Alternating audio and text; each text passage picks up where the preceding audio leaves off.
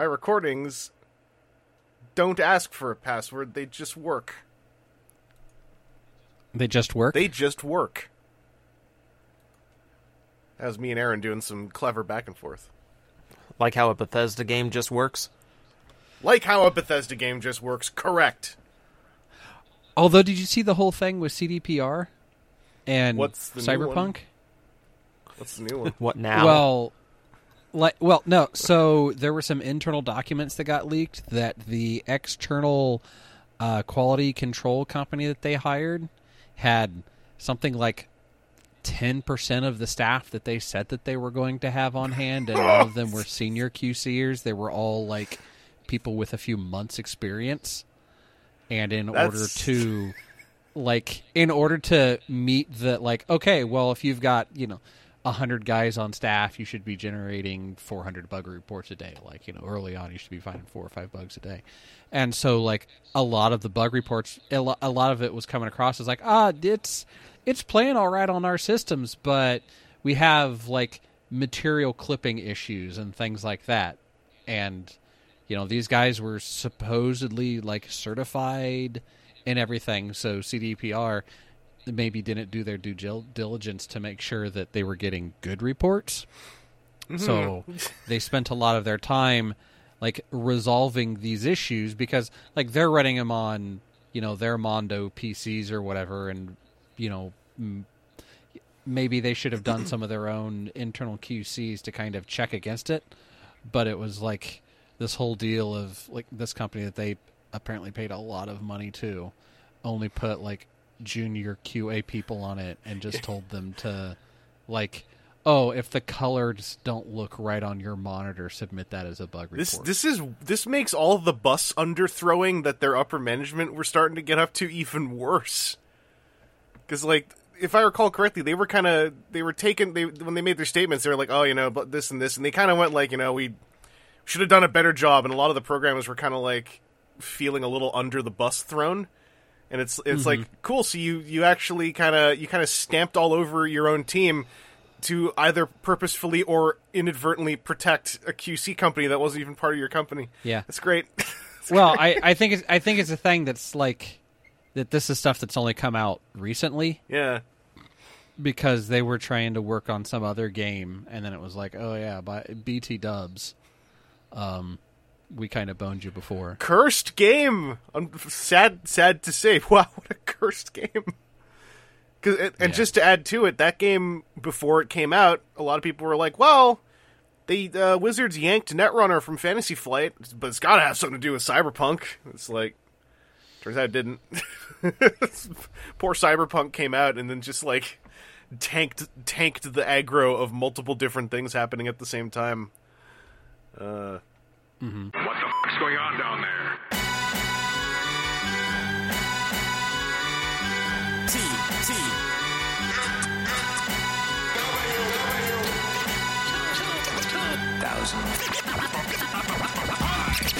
Messy. You know what's not messy, though, is our clean recording sync that we did at the top of this recording, which is our hello, welcome to WTF and TFW. We are going to do some podcasting on Transformers, both toys and listener questions. Going to keep it more evergreen on this go, because we got a bunch of stuff. I'm just looking at the list of stuff got, and like I will say I'm supremely jealous of both of you for various reasons.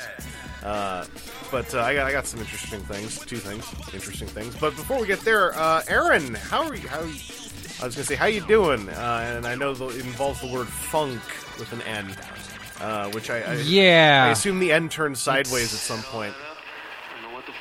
It's been a month, but I'm looking forward to like a week and a half in the future here. So yeah, someone mentioned that in another Discord, and then I wasn't the only one, but I didn't say it because I thought it. Then someone else said it, and I was like, I thought there was another week until that weekend. I have to make some slides. TJ, how about you? Are you feeling pretty good? This is a weird thing to ask, but hey, how you doing, TJ? I'm doing all right. I'm actually waiting for a weekend too. Yeah, I think everyone kind of wants June to stop. Like, we kind of want to fast forward to July. It feels like Let's just hop over to the next car, please. Well, as long as we got weekends to look forward to, that's really the main thing.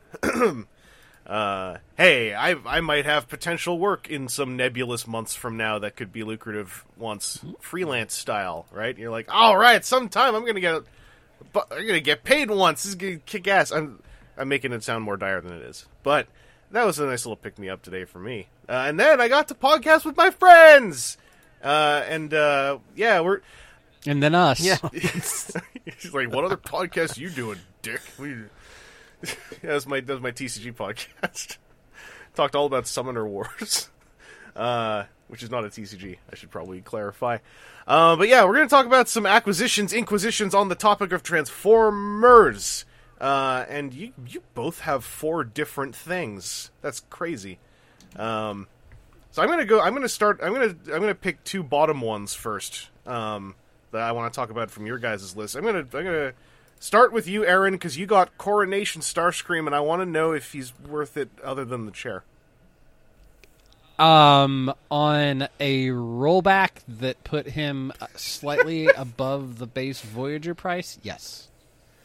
So when the chair is free, pretty much. When the chair is well, okay. So all of the stuff that comes with him is definitely a good upgrade. Mm-hmm. It's one of those classic rough things of like, it'd be cool if Hasbro / Takara was down with just like Transformers accessory packs that were just accessory packs. Mm-hmm. Mm-hmm. Because a cape, like the shoulder things, I tried it on a couple of guys that have smaller shoulder blocks, and those shoulder blocks would mostly fit over, so they're not like totally locked into Starscream, and they have some neat bits inside of them to be able to swivel down and connect to the outside shoulder peg hole piece. Oh, hell yeah. So a few other guys, if they had smaller shoulders, if they've got any like upwards or forward chunk on the shoulder, it didn't work. So like parts of that are shareable out to everybody else, and they all like tuck into the throne. Oh! They all have their spots on the back or underside of the throne. I feel like they showed that now that I'm thinking about it. But I'd forgotten. Yeah. But yes, I found it at a Walmart I don't frequently go to. We were just like slowly killing time as we were waiting for something else to happen. And like wandered into like the homewares clearance area, and there was a rollback tag on the box, and I was like, "Oh, I liked the full preface. I do. I like the full preface of when it's rolled back at a local Walmart that you walk into where you weren't really expecting to find anything. Because I was telling someone who had missed the Earthrise Seekers, and they were asking about it, and I was like, well, if you like Starscream and you don't have the Earthrise one, the Earthrise Starscream is a really good toy. So if this is your first chance at it, then like go for it if you like the chair. Yeah, for sure. Definitely, like the value ideal is of course going to be different if you didn't already have this guy 3 or 4 different ways and slightly different versions due to color, or how much was he changed for other releases that I probably bought too many of because I'm a dummy. Earthrise version actually was the hard one to get multiples of because that was 2020 era. Right. Yep. So Siege you would have had a million but, of. But yeah. It's a good solid throne chair too. It's not some cardboardy 1-dimension or 2-dimensional thing. It has it's not a wrecker hammer and volume. Yeah. But yeah, I got some good play out of it. I got some good like sitting there watching TV poses with Starscream on the throne, or like sitting on the arm of the chair like he's like one of the cool kids or something, and then it got set to the wayside because it's been a bit. Yeah, no, understandable. Well, that's good to hear. Like I'm still really tempted to pick it up, partly just because I really like the Earthrise Seekers, and I'm still super salty that the Coneheads were basically inattainable in my country, despite the fact we were led to believe they would be. That's the part that really bummed me out. So I'm kind of down for duping him with squeezable fingers and a chair, but I would like to catch him on sale if I can. And TJ, off of your list, I would really like to the what I'll call your underboy that I'd like to know about is Ironhide, because I suspect he's mostly someone else, but I might be making an assumption. Yeah. He is. You're right. He is very much like Lockdown. Yep, It's almost exact same. It's weird that they dragged that animated mold out of wherever they were keeping it, but boy, it made it Yeah. Really surprised they used the spring-loaded version too. Yeah. No, it's Ratchet again, in plastic that probably shouldn't yellow as easily. Boy, that's just a thing that's going on. I don't even know. I don't even know if that's like, we can't make that like a news topic. It's just going to be an ongoing "Did you see?" Because like, okay, hey, guess what? Motormaster showed up real early in other continents, but a bunch of them, not all of them, a bunch of them are like half yellowed. So things are weird, right? I wonder if some of that also just comes down to like the slightly different batches of plastic having slightly different grays or whatever. Someone like the yellow plastic versus bright yellow plastic that you'd get occasionally in like Sunstreakers or we also we have our paint colors. Our own editor has a Dinobot that has been yellowing too, and that's to the brown plastics. Yeah. Also Tigatron. I had to friggin' check mine when he showed that to me. I was like, "The hell is this?" And I dug mine out because I was like, it gave me whatever the thing is where you start wondering if your memory of your own toy is wrong. So I was like, "Wait, was it always that color?" Mm-hmm. And, like I had to go look at mine to make sure because I couldn't remember anymore. I was like, it just messed with me so bad because I've never heard of that happening to that color. That Mandela effect. Yeah, that's what the word I was looking for. Mm-hmm. Yeah, Mandela effect got Mandela affected. Is it burn stain bear or yellow stain bear? Yeah. Well, yeah, but Ironhide. Someone else said it might be because the factory has like new cleaning standards and there's bleach left over in the molds. I was gonna save this, but I'll throw my theory out now while we're on the topic. I suspect because it was a shipment that kind of showed up, let's say early in Australia, and subsequently, some have shown up, I'd say a little early in the UK. I wonder if those were ones that were manufactured before the Transformers domestic team, figured some of this out and ran to the phone and the email and went stop everything until we. I wonder if there were some that were made before the discovery was confirmed internally. That's just my theory, because some of the ones in Australia are dire, and it's not all of them. Mm-hmm. It's not like it's, the whole run's gone, because, as far as I know, Jesselyn, on Twitter, hers, of Minisaur fame, is fine. I haven't, all the photos looked fine, and a lot of the folks who took photos were yeah, this was out of the box like this, so, it's super weird. But I was going to say, Ironhide, we were saying that won't affect him, but you know what? Who knows? Yeah, I might have a yellow, or not even yellow, orange. I'll have a orange Ironhide at some point. Whatever red will discolor to, now that we've seen brown palm discolor to something. But, that won't happen because I'm pounding on wood. My desk, specifically. That'll make it right. How's his head? His new head? The head's fine. It's like most of the Bumblebee movie designs. It's very tech greebled, but it is very recognizable as Ironhide. I don't know. It's the same toy. It's the same toy. I do like it better in red than I do the white. I will say that. Maybe the joints are a little bit looser than they were on Ratchet, but on a repaint, that's not shocking. Yeah, it's almost a coin toss now, right? When the second version comes out, it's kind of 50-50 now. It's either looser or inexplicably tighter. Yeah, someone decided is it worth fixing or not? Can we get away with one more or not? Yeah, it's odd. The Siege Seekers, I think, were the funniest one, where it was literally in reverse, Like the earlier the release, the worse the joints, and then like the Rainmakers were like dead ass tight.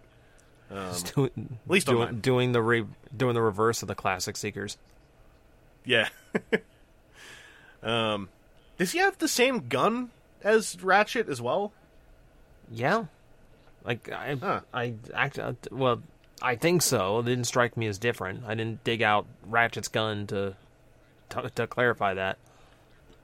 I've had it pointed out that like they all kind of come with the same gun, but it's like each one is a different molded piece, but it's all trying to just be kind of the same gun. And I was curious if Ironhide's was somehow different, but that's also like the last thing I expect someone to actually look for on the thing. Yeah. All right. Well, as long as he's like turned out fine, and as long as he hasn't like pre-salmoned out of the package, then that's good. Aaron, I actually want to save your what I'm going to call your pinnacle piece for last, because I want to hear lots about That's it. So of your others, what would you like to talk about next? Perceptor. Yeah. Really dig him. He's not terribly complex for what he is. The arm trick that he kind of does is pretty cool. Hold on, I'm going to roll all the way over here and grab him. I wonder if we're going to hear a crash. Yeah. Oh. Yeah. No. Yeah. Just the like multifold way that his arms get out of the way for not being complex are wonderfully, like, it's a tight kitted design, and that's always what kind of excites me in the conversion play realm of things, that it just kind of folds up and out the way, just easy peasy. Yeah. I think that Perceptor is like he answers the question that kind of lingered over previous new Perceptors, which is like, what if you just went dead ass simple and just made him do the thing? Don't try to be super clever about it. Just make the geometry work. And it's like, oh, it actually turns out really well. Yeah. Between the way that his, like, the top part of his shoulders flip up for the scope mount, and then like his arms just flip up and over and the other way, and then boom, it's there. Like, his legs just kind of do a weird go flat mode, and you're done, and that's it. Congratulations. Yeah. Like, it's always a thing that I think part of what frequently sours me to things like Masterpiece toys is that, like, there's a level of complexity that's like, okay, this is, I get why it's doing this. This is, how you make it go from one mode to another, and I'm cool with that. And then there are other times where it's like, why do you have this panel open itself up, turn itself upside down, flip inside out, squeeze itself back down, and loop itself around the other way to, like, shave a profile a little bit? Like, that's a lot of complexity that's just like showing off to show off. That's the versus that's the joy of modern versus, like, oh, good. Sorry.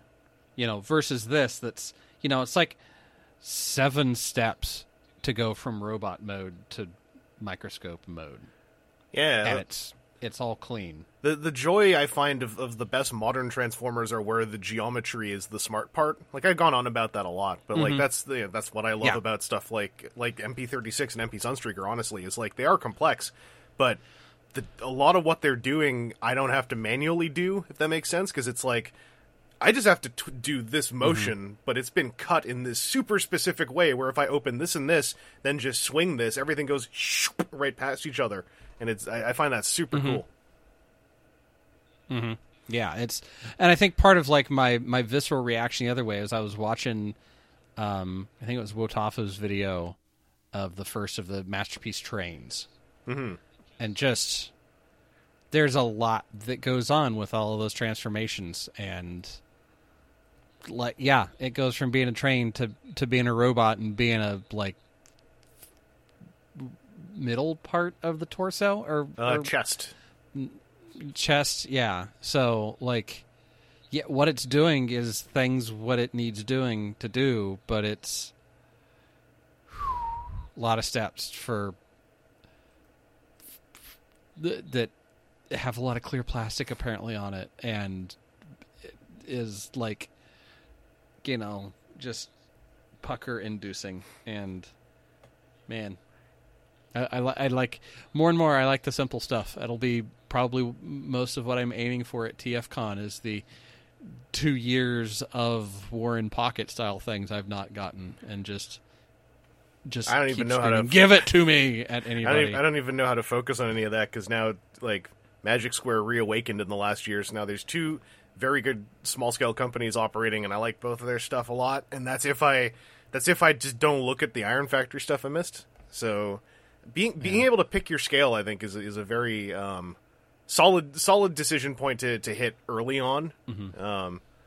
But I'm gonna look into that the MPG stuff a little bit closer, probably over the weekend. I'll take a look at Wotsuff's video, because I'm curious. I was almost gonna hold those pre-orders until I had no money, and so I dropped them. I think it's neat, but like the $1.50 it'll cost to complete, I'm not sure that I just wish they would demonstrate the limb interlocks, because that's the make or break. And Moon Studios train thing came out in 6 or 7 months, really fast. That's great. And I looked at the interlocks, and the legs are neat. The shoulders are god awful. I don't even know why they did that. And so I was like, all right, at least now I know, because they fired that thing out of a cannon, I guess, to get over here as quickly as possible. But I would like to know, because you can kind of see how the shoulders work on that torso, but then I think that they're just using the opaque plastic, but there's also a lid on top of the connector-looking stuff that is a piece of clear plastic. And I'm like, okay, what's going to load bear? So I don't want clear plastic to load bear a combiner, please. Anyway, it's good. Luckily, Perceptor is not subject to any of this. Perceptor's just a slightly tall good boy. I like his inexplicably ratcheting microscope thing. Mm-hmm. Yeah.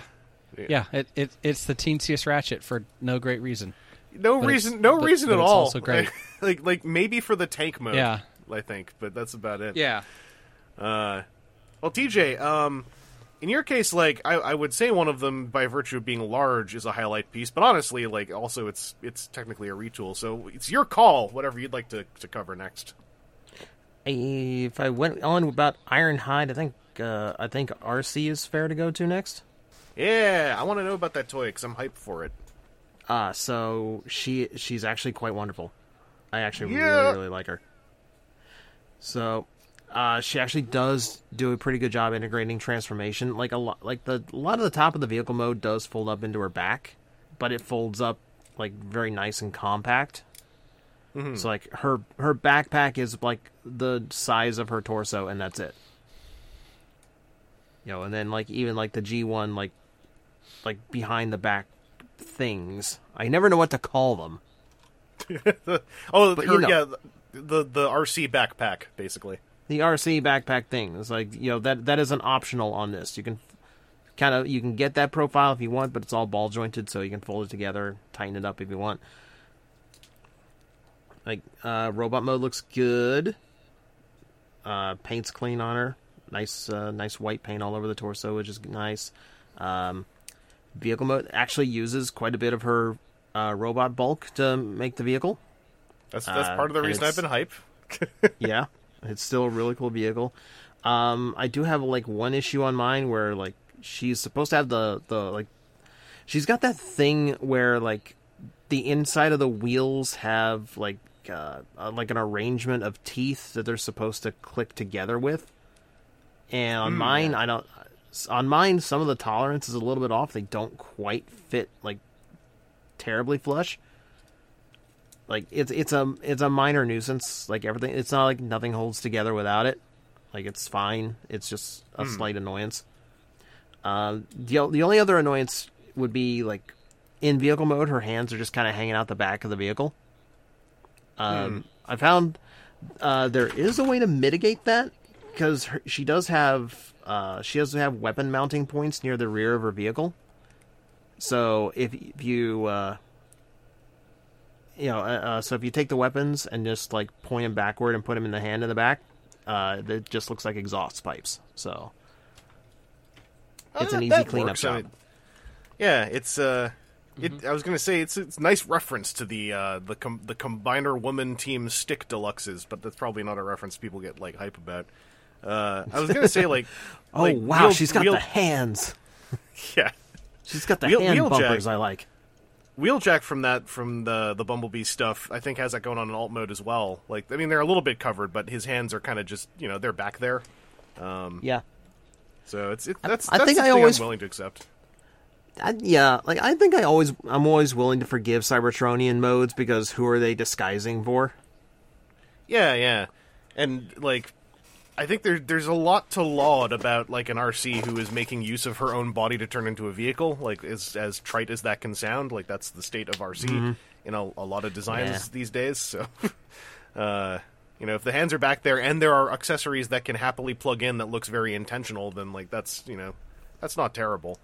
I will say it does help that the Bumblebee movie designs they really like having like these thick hipped robots. Yeah. Like Soundwave, like even Soundwave and Shockwave have that going. It's like Optimus Prime too. So like that aesthetic is actually helping her. Her legs are a little bit beefier than your standard RC. So there's actually bulk for them to incorporate into the transformation. Yeah. And yeah, I mean I think that ends up helping out like that helps out Brawn a lot.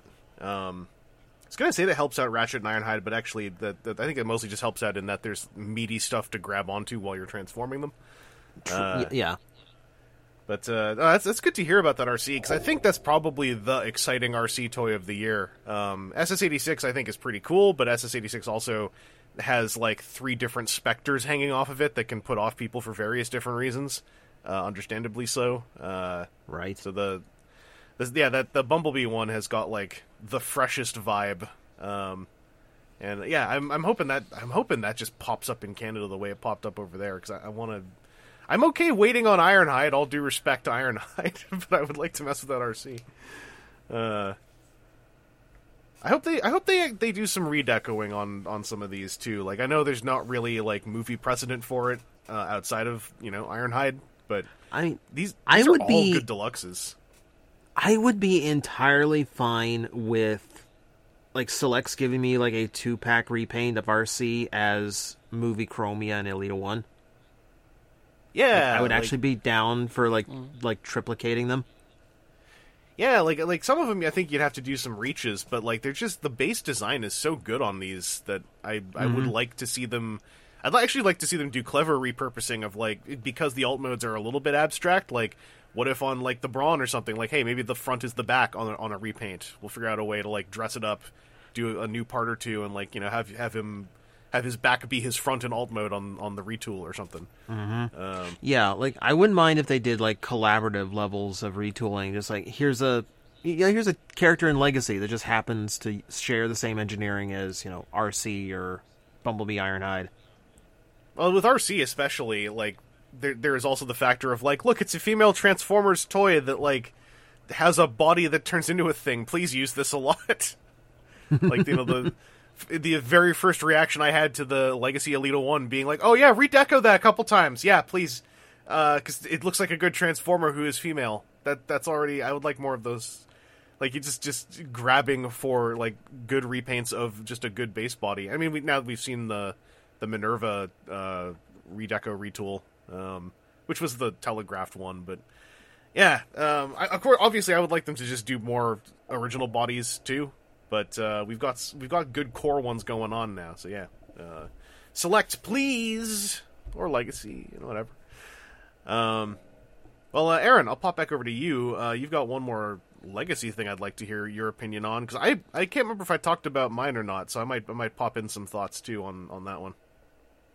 Yeah, I got the Laser Prime of Justice, G2 Prime, G2 Universe Prime of whatever the heck was on the box. It's now thrown away. That was all in the Cybertronian. That was a very accurate translation. Yeah. It's weird, the part about throwing it away too. Like, I mean, that's weird to throw in there. But... Yeah, just trash this right off the bat. Yeah, I'm trying to think of when was the last time that we got the G2 Prime. It was as RTS. a deluxe in Reveal the Shield. So no, Titan's Return. no. Oh, right, that was the triple chain. I keep forgetting. Yeah, well, I always think it had the robot mode. It had the robot mode. And in the box set, he had like the whole dress up thing to be the laser one. I always remember him as a completely new Optimus because of the triple changing. But that's correct. Yeah, I don't know why. I think I defaulted to RTS because I think DNA or someone else is already doing the Make Toys add-on for the RTS Prime, but for this one. With like the rocket pod thing you can put on his arms. Yeah. But yeah, you're right. The Titan's Return one was the last time. So it's still been a while. Titan's Return was actually still quite a while ago. It's hard to remember that. Yeah, don't make me actually think about the passage of time and the cold frailties. Oh, we already looked at the we already looked at the aftermarket too. But I really I'm back and forth on him because he has the same Optimus Prime lower half that so many Optimus Primes have had in the last while. Down to the weird flip over his kneecap pieces that are set up to be on the other sides as a whole. Those things they need to go away because I can deal with the illusion. Except for those things. Those it doesn't put me off the toy. It's just those things are the ones where I'm just like, you weird little birthmarks. Friggin' third generation birthmarks. At least those, like the pegs that hold them into the kneecap part have a corresponding tab. Yeah. On the parts on the back of the cab. So like they found a purpose for it, but it's such a thing that's like, What are you doing here, guys? Well, it's also the junk. I get that it's great to just go like copy paste for Optimus Prime. Like these are great Optimus Prime legs. We don't have to spend 15 hours of design to get legs that look sufficiently Optimus Prime-y.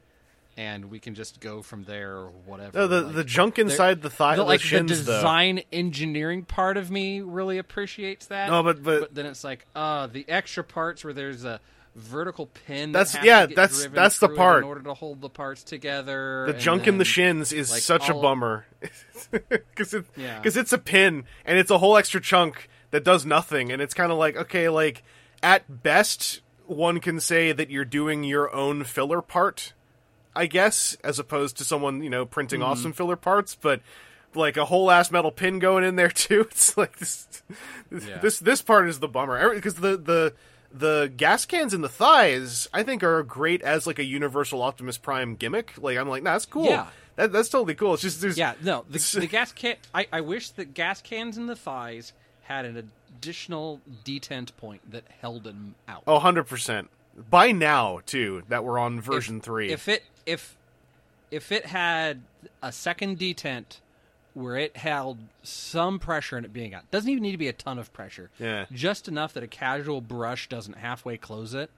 Like, maybe the sins of the vertical pin down the back of the knee would be forgiven. Also, they kind of click in place when you fold them in, which is the last place where they need to click in place. So I'm like, come on. Yeah. Yeah, sometimes it's a pain in the butt trying to get the right amount of fingernail on the grip tab that stands out. Yeah, and then they bounce themselves back in after you get them out. Mm-hmm. Not to sideline immediately, but I need to mention something, and we can come to this after we're done. I have looked up the price of Titan's Return Voyager Optimus Prime. Anyway, and it is. We'll talk about that after we're done. Okay. I'm gonna have that specter hang over us for a bit. I do like that he has a matrix of leadership that you can actually have some toy engagement with. The biggest frustration for me, honestly, though, in all of it, is the way that his chest has to do like a 3 loops in order to like fold itself out. Yeah, I'm not sure how much is that really a necessity of the design? I think that because he's got he's got so much cavernous space in the top cab of the truck that there's a filler part that pops out to help deal with it. Yeah, if I felt better about the way the instructions communicated the order of operations, I think I wouldn't mind as much, but the thing I find really irritating is there is an extremely set order of operations for a couple of those bits, and a lot of it seems, maybe I'll look at the book again before I lose it, but like I swear the instruction book was very much like, oh, just kind of pull this out, then pull this, and kind of finish pulling this, and I'm like, I hate half steps. Yeah. I really hate half steps, and I don't think they're necessary on this toy. Because you have to have, like, an exploded version of him at one point in time in order to get all the various pieces up and out. You have to have, like, the top of his cab flipped all the way over. You have to... There's, like, a point where you have to rotate him... Like, you have to crack his back open, and then you have to, like, roll his hips 90 degrees, and then you roll the part back forward 90 degree. It's It's collision-y. Again, it's to what I was talking about with Perceptor. I like it when a transformation is impactful and elegant, and it does what it needs to do in the fewest number of steps without the collision-y bits. And it, like, oh, I did step 3 before I did step 2. I don't have to go back. Well, I guess those are low step numbers. I did step 43 before I did step 42. Now I have to roll back to step 18 in order to get myself back in line to come back and do something. You can just kind of go, oh no, wait a second. You've got to flip that before you flip this. Okay. Well, the bigger bummer for me on that one is that on him, I find that's not the case. It's if I do things in the wrong order, I have to, if I don't stop myself, I feel like, oh, I almost snapped that hinge. Because, like, the hinges are kind of, they have bits sticking off both sides, and that's what's causing all the collisions. And everything has a very clever way to sneak all those parts past each other.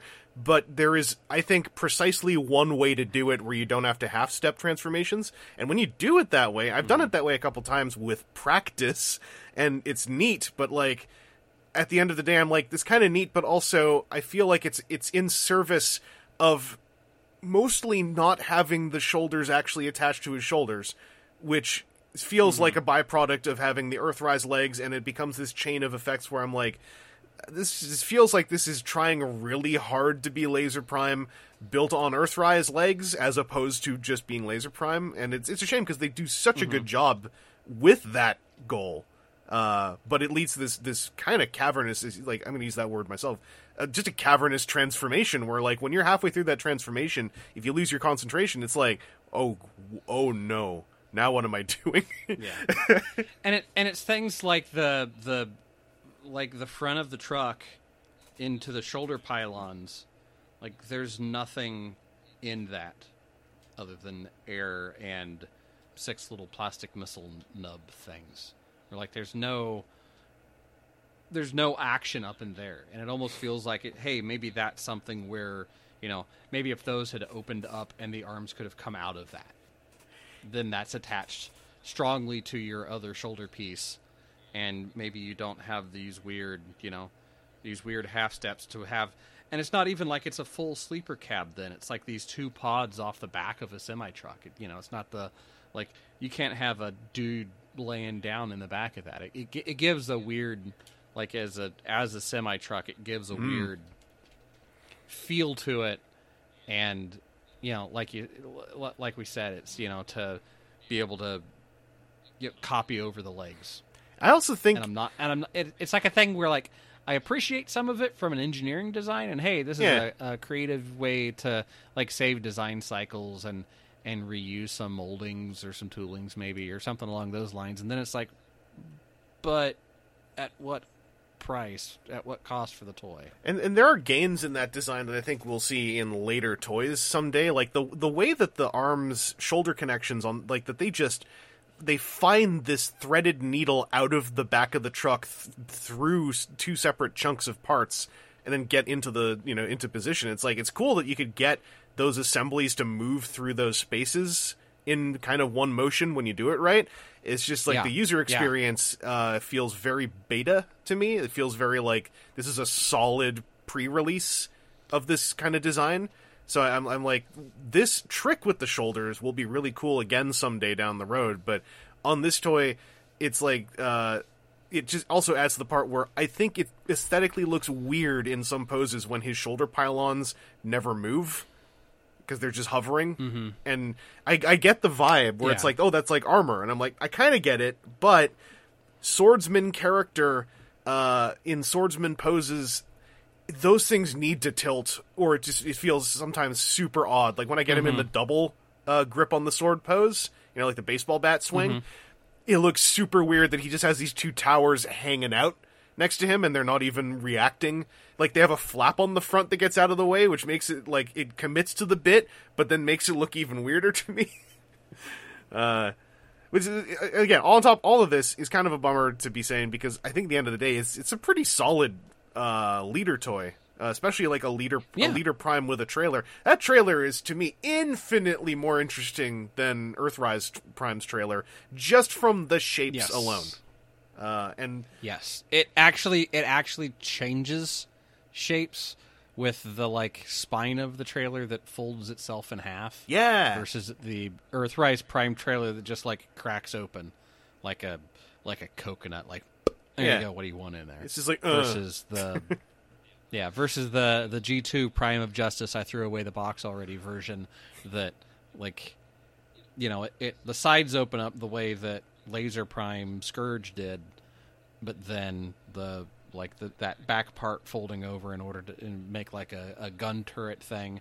I just wish that more happened with the side parts that are open, but then it starts to become like how much is that trailer worth adding into? Yeah. Well, even if it was, because it has, if memory serves, each side has like 4 or 5 millimeter peg holes. Oh, even if there were just plenty like of those standoff pieces.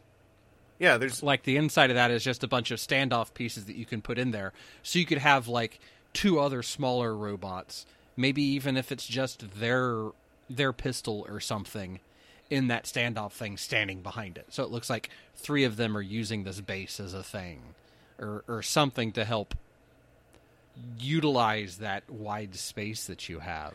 And I really a little bit like what it. I really like that they have a pair of universal spots for the melee weapons, where it's like, if you just want to put the melee weapons in here, they can live in here without it being weird, and it doesn't interfere with the 5mm ports. Like, I think it's a really good leader class trailer base when you can't have all the guns included. They literally built it so that it's like, well, if you've bought any other toys, you probably have a billion guns you can just stick in here if you're okay with it. Something about that I'm very fine with. Also, I just like there's a little double-barrel gun you can pull off the top. It's just a little thing like that where it's like, Earthrise had the whole thing of, you can take the tower off, and it's like, okay, I can, but like, it is in service of stuff that constantly looks like it's just a piece of an Optimus Prime trailer, unfortunately, from the iconic visuals that it has. In this case, it's like, I can pull a fun gun off, and you can pull the middle tower bit off, if I recall correctly. Not really in service of much, but like, at least that is a piece that's folded over and looks like a thing that you can add stuff to, as opposed to just the tower from Diaclone Convoy. Overall, like, I think it's not my fave. I think Earthrise Robot Mode pushes that one up to a certain level, and then this one's total package pushes up to, I think, about a similar level, if I really think about it. But it's stronger than it looked in preview photos. It looks way less like Earthrise Prime's pants in person until you you see the vertical pin, that kind of thing. So Aaron, hey, how much do you think it costs? Hey. How much do you think it costs to purchase Titan's Return, Voyager, Optimus Prime, and Diac his head in 2022? Voyager. I'm going to brace myself and say 80, thinking that's high, but is probably very low. I'm actually looking in Canadian dollars here. This one's actually listed in Canadian. That doesn't help. Oh, here we go. Here's one in American dollars. Well, you can get a loose one for less than 80. Okay. 55 loose. Okay. If you want one in package, that is $70. Okay. That's the ones available now. And I thought, well, because basically that's roughly $70 to $90 Canadian, which, given the prices on Titan's Return stuff in Canada during that era, he has tripled in value at least, as far as the Canadian price now. Let's go to sold items. There was one that sold. Where was it? Oh, I saw it before, and now I can't find it again. There was one that sold for 128 Canadian dollars loose. Do you want to know what's funny, though, is that when I searched for him, a whole bunch of broadsides come up next to him. Broadside is almost categorically half the price of Optimus Prime. Did people just really not like Titan's Return Broadside? Because I thought he was fine. I didn't. Titan's Return Broadside is half the price of Titan's Return Alpha Trion. See, I like the Trion. I like both, so I'm not really making a judgment. It's just I figured in the long run, the Broadside, who turns into a boat at least, would have held more than. Man, I don't even know with some of them anymore. Like, Titan's Return is also weird. Expectations. It's super weird. Yeah. In any case, all of these are less expensive than if you want to get Misfire for 135 American loose. Just bringing that Spectre up because I know one of the listener questions mentions it. And then amidst all this, there's a Titan's Return Fort Max with missing parts, but it's the entire body and head for 26 American dollars, 2 bids. So volumes of plastic here are not really a thing. I'm scrolling down. I gotta stop. There's a set of all 3 of the Titan's Return Decepticon Target Masters.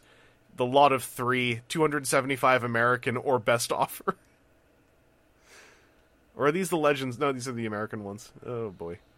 Anyway, I wanted to know as well, because I'd forgotten about Voyager Prime from Titan's Return, and I was pleasantly surprised to see that he is up there in the Voyager prices. So that's interesting. Anyway, that's Laser Optimus. Omega. I was looking at your Discord name. I wasn't even going to say Omegas. I was just going to say Omega TJ. And brain fart. You can't even get by on that one. All right. Yeah, that was just going to be a disaster until I stopped myself. So TJ, of your 2 remaining, what would you like to talk about? It's the biggest one, but it's probably the least exciting. We can talk Black Zarak. I really want to buy him, and I know he's expensive for a reason, and I really like Scorponok. And, like, man, like, the fact that he hasn't sold out either, like, he's just lingering, he's taunting me. I'm assuming he's pretty cool, because I've only heard good things about him. I mean, so I will, preface this. I got this off of the ridiculous Hasbro Pulse sale they did. Oh, yeah, I had to miss that. That was a bummer. Yeah, so this is a Black Zarak for $107. Mm-hmm. So keep in mind, any opinion I give, that is coloring it. It is a really, really cool figure. I think I really like Scorponok to begin with, and then you put black and gold. It just looks amazing, and none of it is stuff that will crumble. That's a huge plus on this toy. I think it's... I think, like, the stuff that it shares with Scorponok, it has some of the same shortcomings, like the tail that clips to the back. I wish it had a few more clipping points, like just a couple more pegs to hold it on a little bit firmer, because it does like to fall off every now and then. But it's still just a super impressive figure, super cool Scorpion. The new stuff is handled really, for the most part, is handled well. Like, I do like the... I do like the new, like, I can't even remember what they named, just like the Zarak unit now. Like I just call him Zarak, yeah. Yeah. Pirate Zarak. He's got the chest scar now, so like he's chest scarred and he's got an eye patch, so I call him Sagat. Yeah. Zarak. Yeah, that actually makes... I was going to say, well, you can't just not just for the chest, but yeah, if there's an eye patch, it's Sagat. Yeah. I do think that could have been done a little bit different. The front of the helmet has a way of transforming to cover up the face, but there's also this like I don't know how to describe it. There's just like this plate that like fills the gap between the front of the helmet and his forehead, and that's a little bit frustrating to kind of handle because you barely have enough room to like flip it out in order to like get the head compressed correctly for the robot mode. I've seen a couple people talk about that in a similar vein. It seems like that's the most frustrating point on the thing. Yeah, it's probably the one point of frustration I have with the toy. Well, that and the tail being too heavy. Like beyond that, like everything's actually really cool about it. Like I could just, I sung the praises on Scorponok. I could do the same on Black Zarak. I love that the spear is a thing. I like that it's got so many individual parts, so it's like modular. And like, I knew it'd be a big accessory, but this thing literally looks like a weapon in your hand. Yeah, I got to see one briefly in person out of the box, and it was, again, that didn't help me with my status of, I don't have that. Because that spear the spear and the new head are so tempting when you see them in person. If you've been holding off, it's really like, it's massive. Oh yeah. Whole thing is cool. It like the spear itself is done so well. I'm genuinely wondering why they were pushing like, you can make a spear mode out of this other out of Fast Track, or whatever we're naming him to recolor him. I think the path was like, we can't do the spear, but hey, we'll make Fast Track turn into a spear. For Select, let's do Black Rorichi. And then, we're going to do Black Zarak, and it seems we can actually do this with all the retooling on the head. Well, now we can figure a spear in here for this as well. And then the sad ending is apparently Black Rorichi's gold is completely different from Black Zarak's gold. So they don't color match. That's wonderful. You know what? You love that $200 package you have to buy that just gets that one thing wrong that's going to just throw the whole thing off. I don't mind because I missed Black Rorichi. So I'm like, well, if I ever pick up Black Zarak, I will have no regrets about missing Black Rorichi because his paint's different. I got Black Rorichi. I sold Black Rorichi because I thought I'm never going to afford a Black Zarak. And I don't regret it. Yeah, like, I think as a pair, like, I've seen a photo, like, they look fine. It's just, like, the lack of color match gets rid of that whole thing of, like, oh, no, I don't have the perfect piece that goes with this. It's like, instead, oh, no, I don't have the, like, other kind of gold-looking guy who kind of looks okay with this, you know? It's just not, like, it's not like this pure visual tie where it feels like you're missing a key piece. I hope he lingers still. I would like to pick one up. I've resigned that I might have missed all my. Every time I had the money for him, something else was going on, and then every time he went on sale, I didn't have money, and I'm like, maybe it's just not meant to be. But then I also think about how eventually I, in one fell swoop, did a fun trade to finally get a hold of Omega Supreme and Scorponok, and I'm like, hey, maybe someday things will still play out, and Black Zarak can come live here. Because even the box looks great. Like, I know it's just a legacy box, or not legacy, a select box, but like giant selects box with a big piece of vector art printed on it. It looks gorgeous every time I see it at EB GameStop. I'm just happy they've switched to that because I just remember anytime I saw a Selects figure at GameStop, they've had to open it up just to show you what's inside. Yeah. It's like I go to GameStop and it's just be like it would be like the cardboard, it'd be like the bottom half of the box and the lid would have been cut off so you could actually see the toys inside.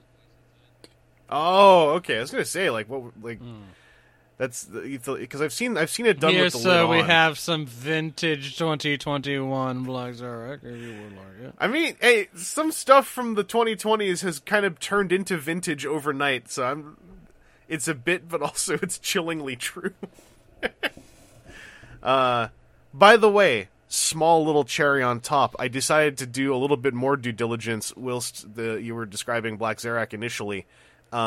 the Laser Prime Colors version of Titan's Return Prime from the Velocitron box set, the sold ones are generally cheaper than the regular retail release. I think that's because Nautica has completely mutated the aftermarket price on everything from that box set. Yeah. Nautica has absorbed the value of that set from everything else. You know what, though? From everything else, yes, except Quick Switch, who remains over $100 as well.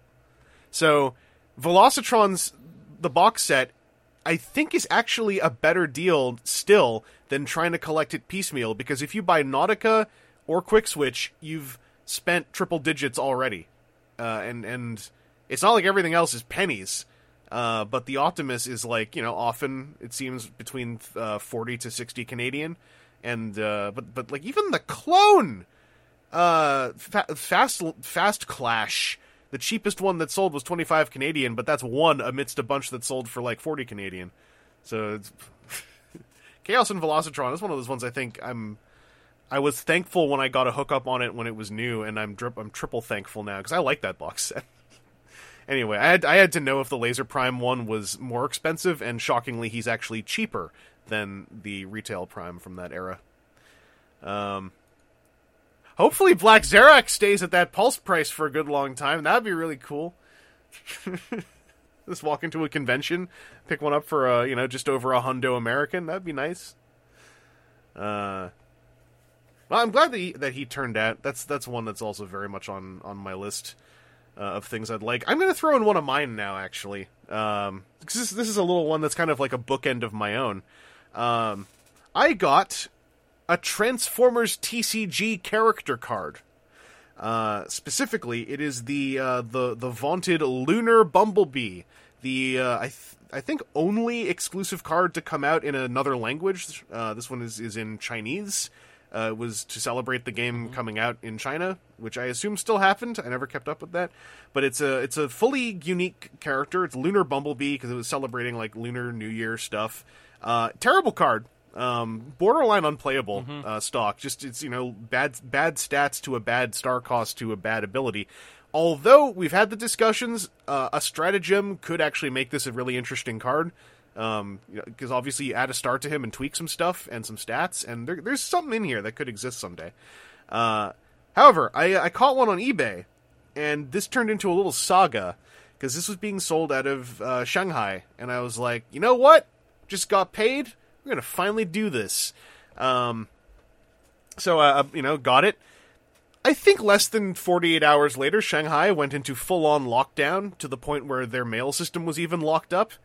And the seller basically said, like, hey, my country, like, I can't mail anything, but it should be over, in 2 weeks. So, let me know what you'd like me to do, if you want a refund or not. Immediately offered a refund. I was like, no, I can wait 2 weeks. That's fine. I hope obviously hope, send well wishes. 2 weeks later, I was like, just message me in 2 weeks either way and just let me know what's up. 2 weeks later, I got this message that was like you could feel the bad energy on the other end of this guy is going like, so I just want to let you know again, I can offer you a refund, because I don't know when my country's going to come out of lockdown, and we can't ship anything. And I had one or two other friends who were under that lockdown specifically that I'd heard secondhand from through a couple other friends. That situation was really scary sounding, and basically I was like, I don't want to be the one who tells someone who is trapped in an unforeseen situation, oh, yeah, refund me a fairly large amount of money for a card. Yeah, and then tell me later when I can buy it again. So I was like, when you can ship it, then ship it. But I'm completely, I trust you. I don't need the refund. I was taking a bit of a gamble, but I just felt really, really bad about like telling someone who's in a really scary lockdown to also give me a refund, because I've been inconvenienced by the lockdown. Anyway, the other day, they showed up. Like, I got a message from the seller some weeks ago saying, like, I can finally ship them. They shipped off. Thank you so much. And then I was, like, kind of anticipating, like, given the state of everything, that could be getting here anywhere from 4 weeks to 8 months. So I'm just going to let them show up when they show up. And they showed up. So I got my Lunar Bee, finally. which is one of the biggest gaps in my collection still. Like, at this point, to play the game, you don't need to own all the cards, because if it's character cards you're missing, which is what I'm mostly missing, you can proxy those now, and no one can give you trouble. But I'd still like to finish the set. So the next hurdle is obviously the Titan Master's Attack super rares that I don't have, which is going to be a nightmare. And I'm in no rush to pull that off. But this was a big one for me, so I was really happy. And I was also happy that, on a lower level, I was happy the seller didn't screw me over when they probably could have very easily. But number two, I was really happy that the seller lived through all of that and was able to ship this off and seemed to be in chipper spirits. So that's my little story of how I finally got my Lunar Bumblebee TCG card. Aaron, how'd you get yours? You just say it now. I knew people. Yeah. Well, it's not like you knew. Hasbro Wizard sent me some. Yeah, they sent you one, and then this is me misremembering parts of this, but I was like, oh dang, I could use that too, and they were like, oh dang, I don't think we have any left, and I was like, ah.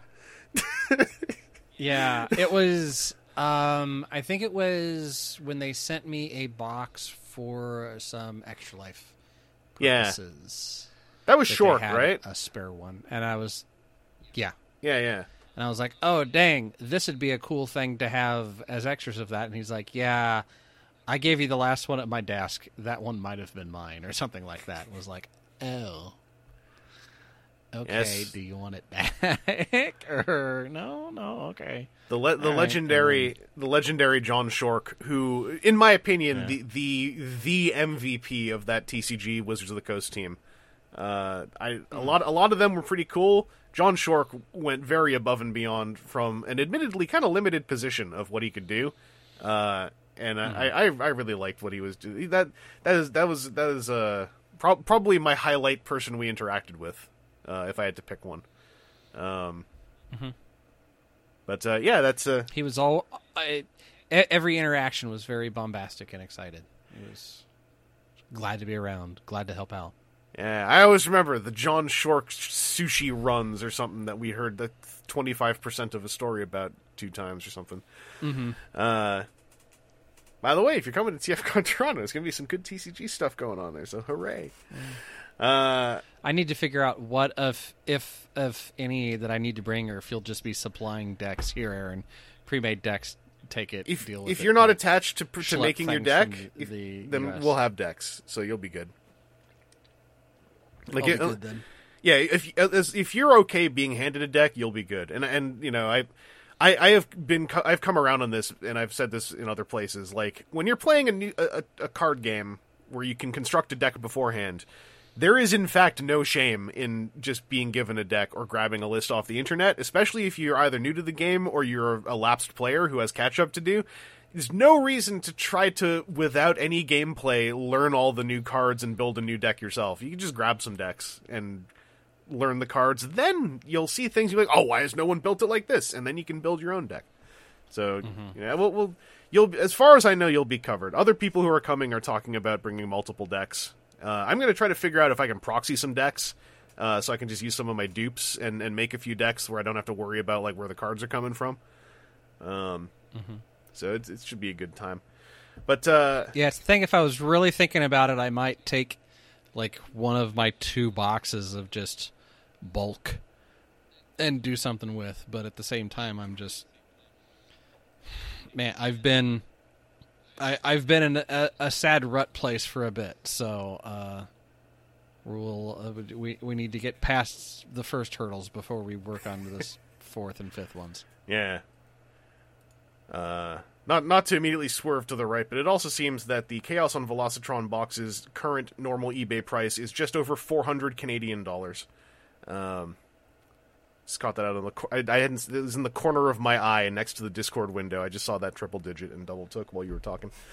So Aaron, let's pop over to you for your last entry in this thing. Yeah. Which is kind of the Aaron thing that I was like, I sure hope Aaron gets one of those. Because Aaron should probably have one of those. Yeah, so it was actually a thing in the midst of a bunch of other, like, hard-to-sleep things, was the night that the Lego Optimus Prime dropped on Lego.com. I was just laying there staring at the ceiling and dreading everything in life and everything else that was going on, and then was like, hey, at least I can order that. And so got the pre-order in on it when it was an hour or two in, and there were still plenty of them in. And then I got it, and then I built it immediately. And it is there are like two things that I wish were different, and I've seen people build the changes to it and then seeing the built change that's different to it. I am totally understanding of why Lego did not do it that way. But no, he has a lot of very interesting tricks in how to Legoize Prime. Specifically, like the way that his shoulders work. So he has two like ladder pieces. I forget what the Lego name for it is. It's like the 1x2 plates that have the part that comes out the long side of the plate that looks kind of like a ladder rung. Sit on the outside of his truck mode, but when you transform him, that part swings into the inside, and then there are two studs that have open face holes on them that those parts connect into and give it a point where it sits there and holds.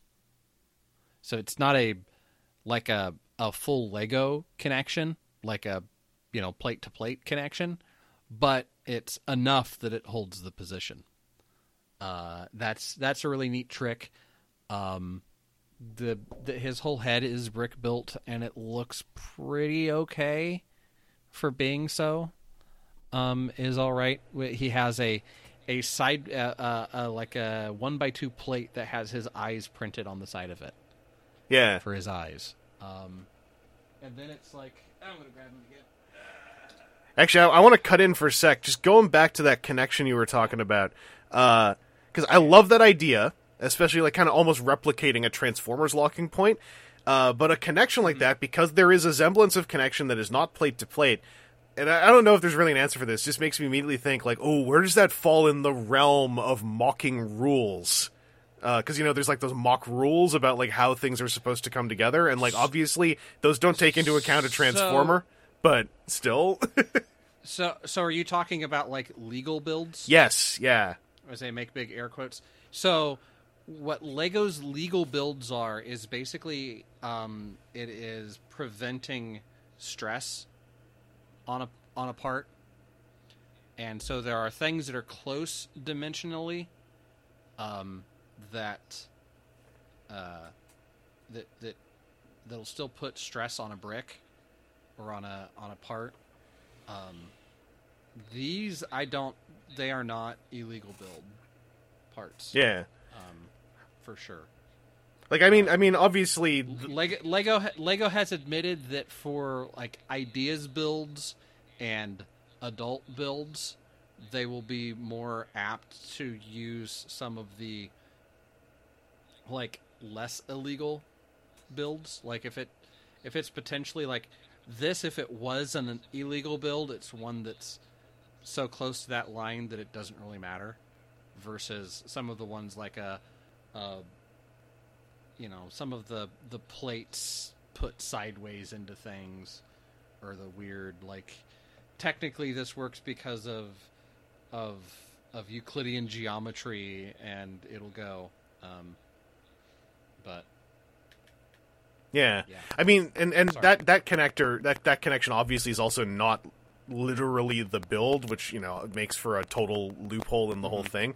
It's just like, it sounds so interesting. I'm like, oh, that sounds like something that someone else must have used in some build somewhere for stability, sure, yeah. And like, probably was told like, that's not legal build, but like, since this is a transformation, like, it's interesting.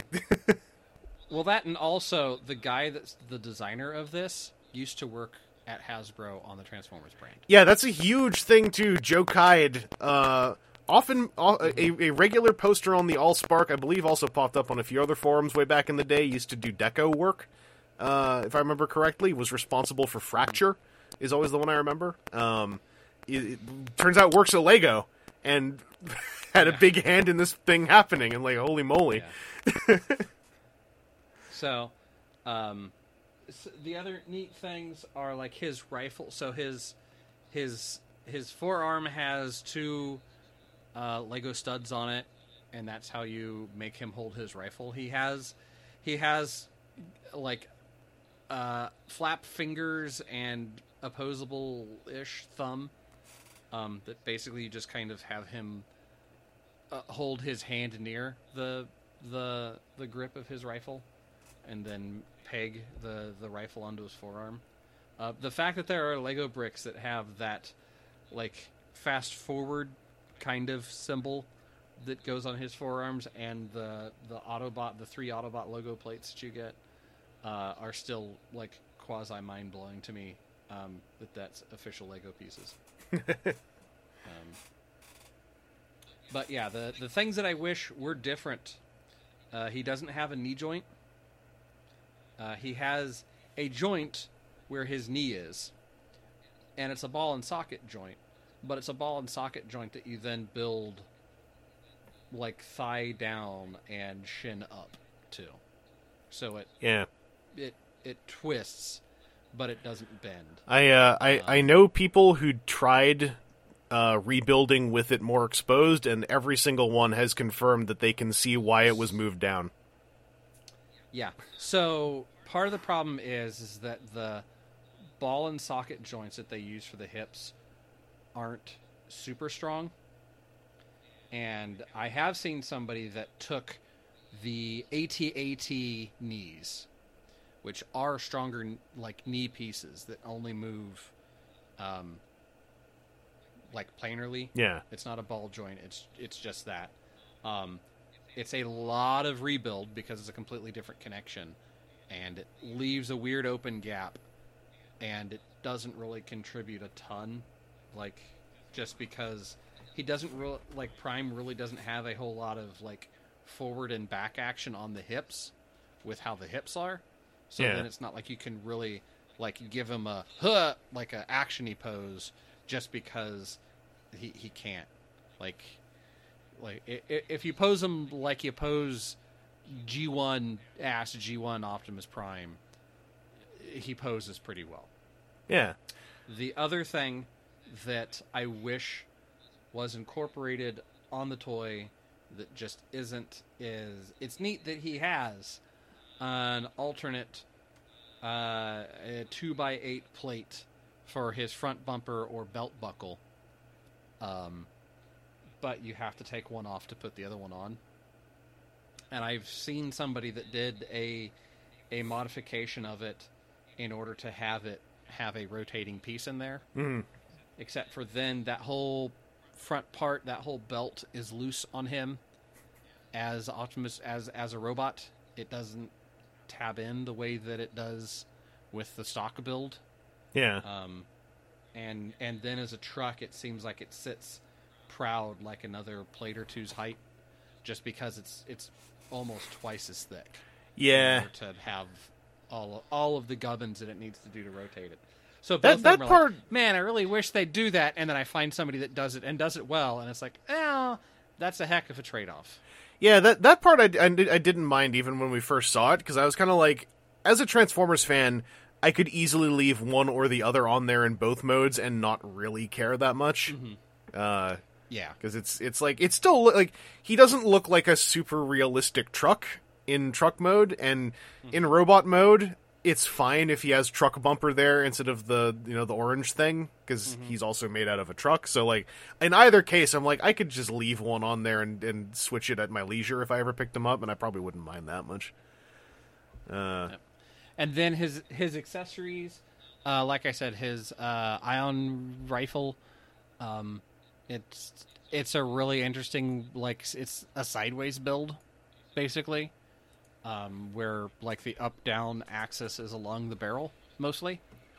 The Energon axe is a neat way, like you take off his hand, and then the axle that's left in place where his hand is what like connects in on the Energon axe, so that it is like his whole forearm and everything. That's neat.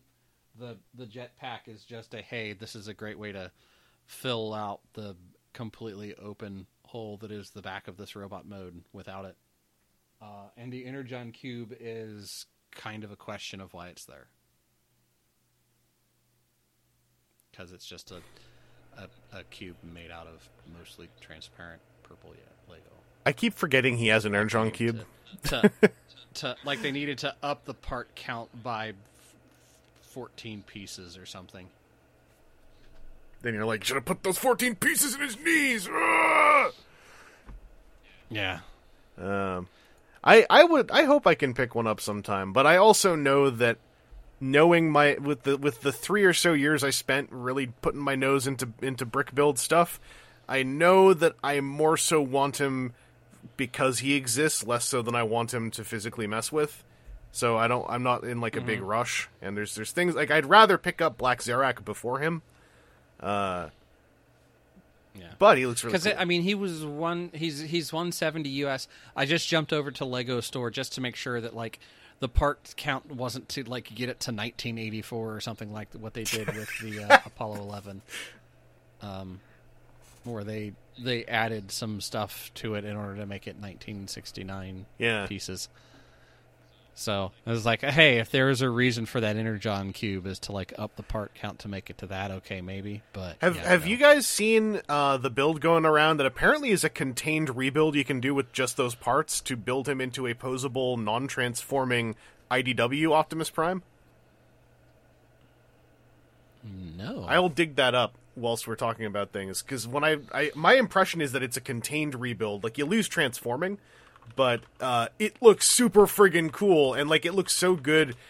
If it's really a contained rebuild, I'm like, was this on purpose? Like, it couldn't possibly be. Man, it's not showing up in the easy search. I'm gonna actually have to do some work to find this. But I'm gonna find this because this thing looks really cool. Oh, here we go. There's a couple posts, but I will put this into our Discord text. Dear Twitter. Oh. You want to know what... Okay, I'll tell you what happened. I was like, Control A, Control X. Do you know what it did instead? It selected the A from the word status in the URL and pasted just the letter A into Discord. And I was just like, what the hell? It's like, are you just trying to pick a fight with me? But there's one on Rebrickable. Someone else, it looks like, is trying to do it themselves, based off the photo. Just looks like the fact the shapes even exist is really cool to me, because IDW Prime, like, you know, the Don Figueroa IDW Prime has very specific shapes and a specific silhouette, and it's kind of cool that like people were able to figure this out. I thought I saw someone else turned into the Alligatorcon. Oh, I've seen that too. I can find one of those. That is an impressive amount of like additional height. Right? Oh, this is from 20. I know what you, TJ. I have seen it. Yeah, I don't know what word to look for on Twitter. Spare parts that come with the set are required. No pieces outside of the required. Huh. Yeah. I'm trying to figure out where he's getting all that height from, because it's not like he's got a bunch of like extra thickness that goes along with torso, I think, because the torso's slimmer. Yeah, that could be some of the extra gubbins in there just stacked on top of each other. For I will say, Alligatorcon rebuild should have been in the instruction book. Like, it's obviously not really Lego's play pattern. Oh no, it is. It is Lego's play pattern. They always show they do that all the time. Yeah, that should have been. That should have been in the book. Because I saw someone do it, and I was like, that is so on topic. And like, obviously it's Lego, like that, and also Optimus Prime's arm stuck on a tower probably should have been in the book somewhere as a goof. But you know, that's maybe Lego, the company themselves, were like I'm sure that must have at least come up in a meeting as a gag, and I'm sure someone at Lego was kind of like, Joe Kide, what are you talking about? Is this a bit? Are you messing with us?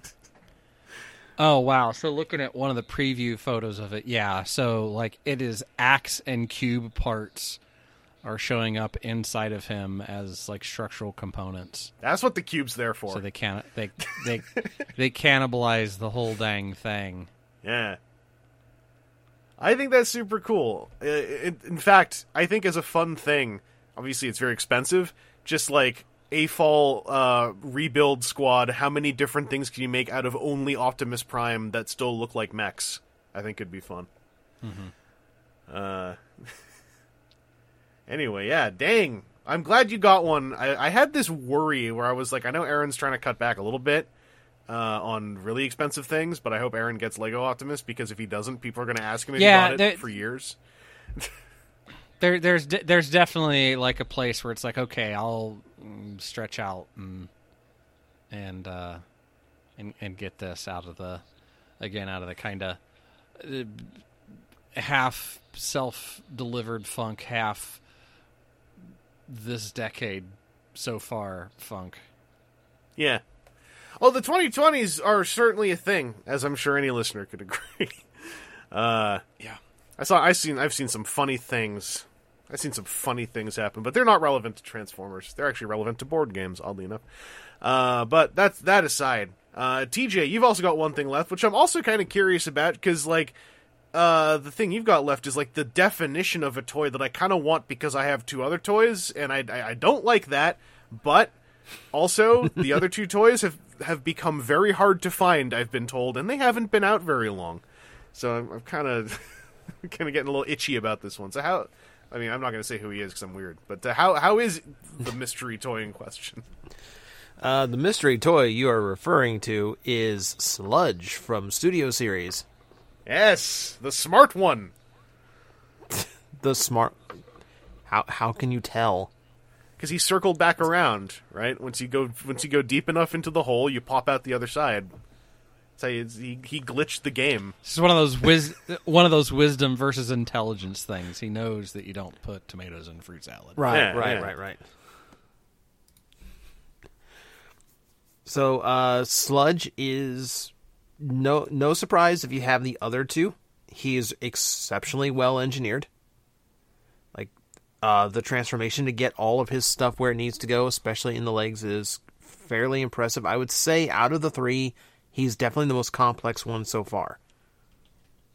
So, because Grimlox is pretty simple, and then Slug does a couple neat tricks, but then Sludge is out here, taking the front of his torso off and rotating it around in order to get everything lined up, and crazy panel stuff in the legs in order to fold out the Beast Mode's tail in the right direction and get all the shell for his back unfolded from the legs. It's kind of insane. Like, the engineering that they've done in order to get the Dinobots as correct as possible and just make them really interesting Transformers is really impressive. And I love that all three of them feel that way so far. He does look great.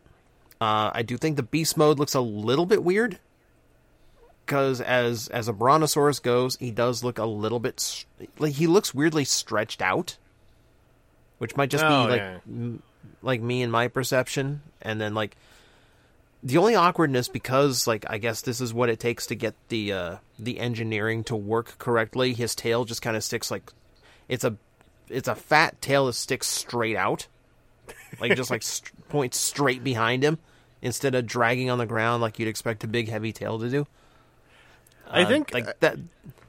I was gonna say, I think with the G1 model Dinobot dinosaurs, it probably is more accurate just to call them beast modes than dinosaur modes. They're more dinosaur shaped things that. yeah. It's interesting what we thought accurate dinosaurs were in the 80s. We have a whole podcast actually about that a couple months ago that I loved to chill with. I had Mikey come on, and Mikey actually works in dinosaurs. He works in the dinosaur industry, and had some interesting things. He just posted again in the thread. Actually, I got to find out what. I think I know what it was, but it was right. Not to tangent. I just got to throw this out there. A new paper out. I heard about this elsewhere. There's a new paper out on dinosaur intelligence potential, where the T-Rex falls into the great ape area. and then a lot of so-called dumb dinos like Stegosaurus are falling into at least the mammalian range of intelligence. So I heard this elsewhere. Apparently the T-Rex might have in fact been kind of terrifyingly intelligent for what its body already was.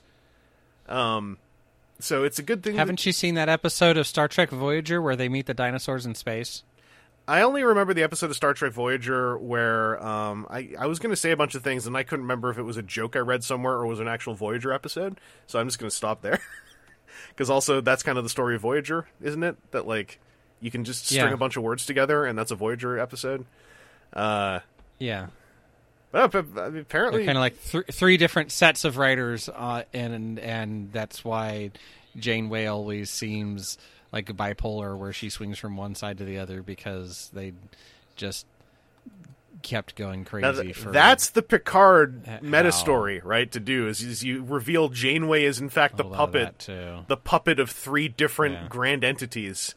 That anyway, I just wanted to say that apparently T-Rexes not only apparently could have been buff enough to just hurl rocks for fun with their little thick biceps, but might have been smart enough to aim rocks at other dinosaurs, and it's just I'm so happy that I didn't have to encounter one in my life. But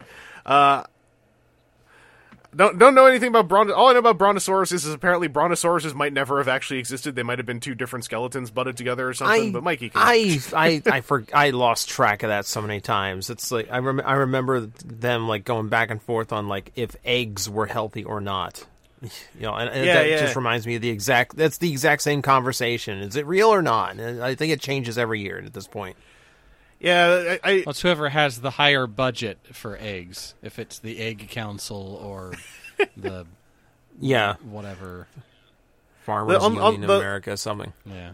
The bummer about dinosaur stuff is that like a lot of that is also at the whims of like, so who on the black market like has just been sitting on a bunch of skeletons that they're not letting anyone see because they're hoping that they value up over the next 20 years, or who on the market stole the skeleton that we thought we had that disappeared overnight at the excavation site. But no one stole the skeleton of Sludge because Sludge is a toy. Sludge doesn't have a skeleton. He's just plastic parts. Aha! Sludge doesn't have a little friend, right? Like, they stopped that with him. They stopped that, yeah. Oh, thank goodness. There's always that... yeah, I was going to say, and nothing of value was lost. No. It was always in my head that... It was always in my head that, like, they knew from the start it would take years to get all 5 of these Dinobots out, so they preemptively cut the budget on the figure itself and just bulked it out with the extra figure. That's, like, always how it assumed... That's always how it felt to me. So Sludge has no sidekick, nothing else with him, no pegs hanging off of his beast mode for weird reasons that you're never going to use. Yeah, I don't miss it. Yeah, and then if budget stuff does get harder, then they've already done the 3 really tall ones. So we're all good. Like Snarl, I think, you know, one could go find model sheets, but like Snarl and Swoop, to me, always were both meant to be probably a little bit smaller, which is wildly inaccurate probably to what a Stegosaurus is, but like, you know, again, beast modes, not dino modes. Yeah, I think it's accepted. I think Snarl is roughly the same height. It's Swoop that's a little bit shorter, but even then, like I try to think of like them doing Swoop, and it's all about that wingspan. Like, yeah, that's where the budget goes. Swoop should come with should be at a weird price point where they finish him off nicely, and to fill out the box, he comes with completely different new Daniel and Wheelie. I wanted to have the Sharkticon he was throwing around in the pit. That's what I want him to come with. Oh, what if they do like a weird Sharkticon who's kind of janky like Daniel and Wheelie? It's what I was thinking that Sludge would come with. It's just like how someone made like who was it? Someone made an accessory of IDW pipes, and it was just him flat that you put underneath Overlord's foot. Oh yeah, I was gonna say Stepped on Sharkticon was like gonna be like Sludge or Snarl. Like it's a Slug accessory technically, but you can put it with whoever. Oh no, I'm thinking of Slug and the Judge, not the Judge, but you know the tentacle Quintesson, who's not a judge. That's what the spinny ones are. Bailiff. Yeah. No, the Bailiff is the bulky one. the dude It's with a prosecutor. tentacles. Prosecutor. Yes, thank you. Okay. Yeah, technically that's where we'd go. Anyway, yeah, hopefully Snarl is where we find our stepped-on Sharkticon, so that we can get our tumbly Sharkticon with Swoop.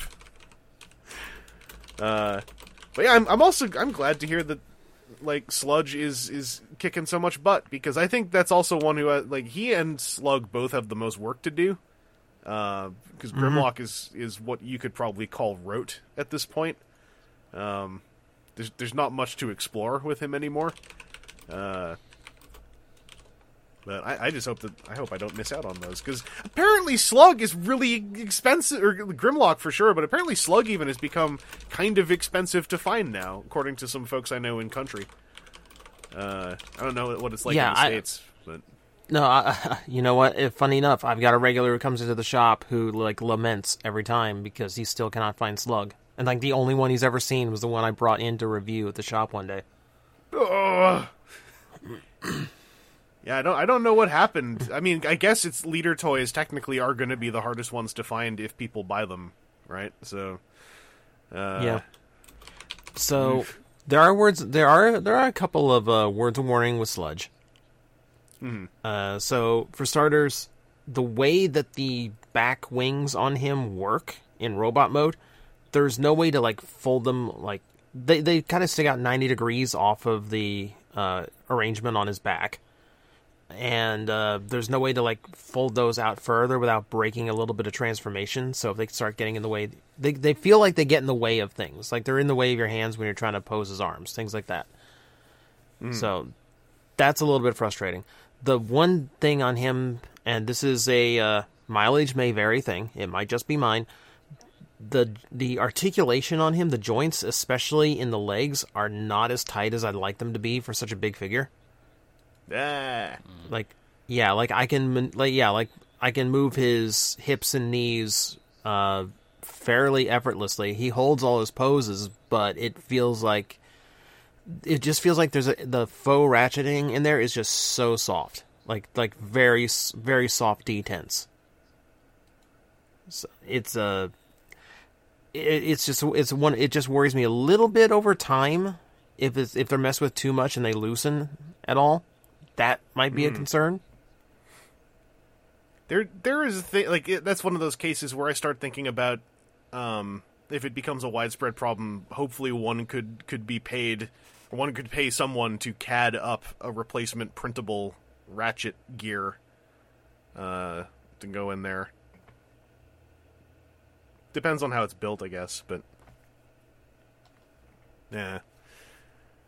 I was just checking when he's supposed to come out from EB GameStop in Canada. Apparently, I'm still waiting till August 1 for Sludge to start showing up over here. Date subject to change, of course. Like this. Of course. No, some things are showing up 6 months early now. Yeah. Mm-hmm. Well, I mean, Motormaster's date is still like October on GameStop over here, and like August on Amazon over here. So I don't even know. The best is the Hiss Tank Megatron that's dated for like January, and it's out in like Taiwan already. Oh, it's out? Yeah, people have it in hand, like I overseas. Know, like there was a site that got one in hand, but I just kind of assumed it was a one-off case. No, I've seen photos of it on a shelf. Oh boy. Well, hopefully I can catch one when it comes out.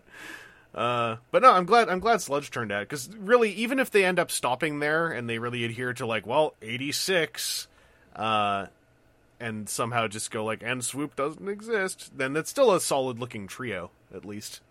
But I also do hope they do the other two. Well, I will cap this off myself then, with something I got a review copy of. I'll link to a little video clip I made of how a joint works. But this is the 3-0 DLX Bumblebee from Transformers The Last Knight. And I really like the design on this. Also, because The Last Knight is a very nebulous fog in my memory, I was like, oh, it's weird how this is just like movie 4 Bumblebee, hooray. And then I went and looked at movie 4 Bumblebee, who looks completely different than this. And I was like, man, I like movie 4, and I mixed it up, and I forgot that the Last Knight looked all I remembered was the hammer. Anyway, looking at it as a physical object, movie 5 Bumblebee is probably the most solid of the quintology Bumblebees, because he's got the car parts, but he's got that movie 4-5 thing where they finally made more of the colorful car parts into body chunks as opposed to stuff hanging off everywhere. But he also has a lot of sharp object look to him, because he's still kind of got stuff hanging off. But the thing they did in movie 5 as well is that a lot of the stuff that was just literally angles hanging off are shaped and positioned to look a little bit more like musculature and ligaments. What's kind of cool on the 3.0 version is that almost all of it is on really tight little ball socket connections, and they're kind of limited connections because they're sort of in place, right? But it means everything on him can kind of wiggle and tweak as you like, but it's tight enough that it doesn't just flop around while you're messing with him.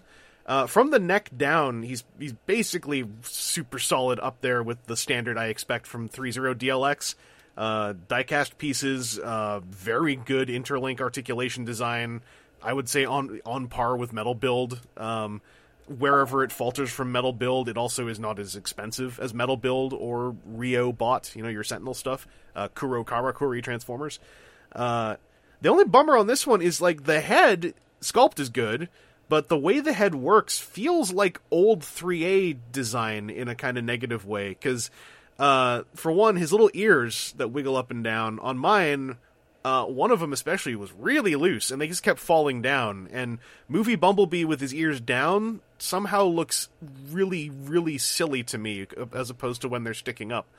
The second bummer is that DLX has been great in that when you put batteries in, it just wants LR44s, and there's 2 batteries you can put in his head to make his eyes light up.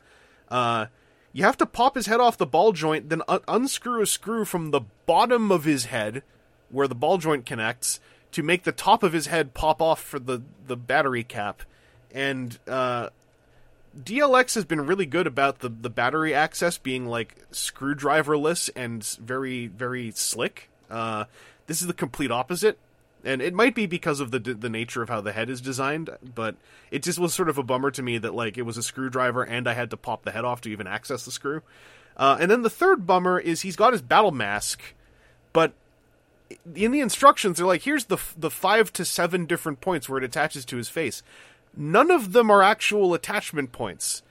They are all little forks and things meant to just kind of grip onto parts of his head, which means that the mask will go on, and it'll stay on, kind of, but it doesn't attach. It just grips on in a way that doesn't feel good to me. And this is a company that has in past used magnets and things for these kind of things. And when I looked in the instruction book, I literally thought I was looking at, here's where 2 to 4 different magnets are, and it's a real bummer that it just kind of frictions on, because it always feels bad, and it makes creaky noises, and it is literally just parts rubbing against stuff on his face, and I think it's a shame, because the battle mask on movie 5 is really important, and the light up eyes show through the lenses on the battle mask with a really cool fogging effect.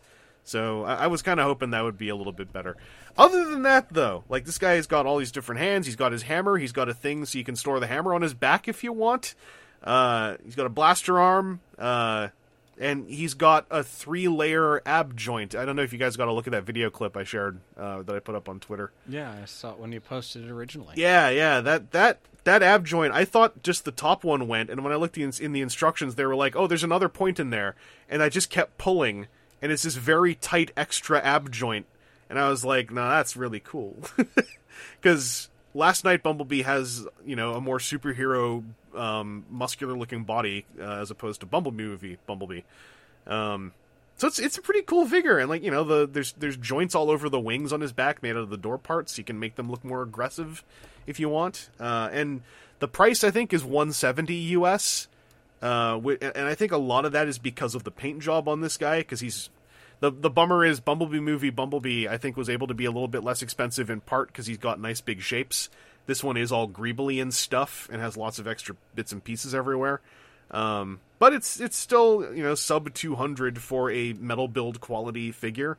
The only other bummer is it is of Bumblebee from Transformers The Last Knight, aka movie number 5, for which I'm sure the least number of people have warm remembrance. Which is, it's a shame, because it's a really good Bumblebee design for a movie Bumblebee, and it's a good figure. And I'm already saying at least it's not Squeaks, which is not really a great thing to be saying when you're trying to talk up something.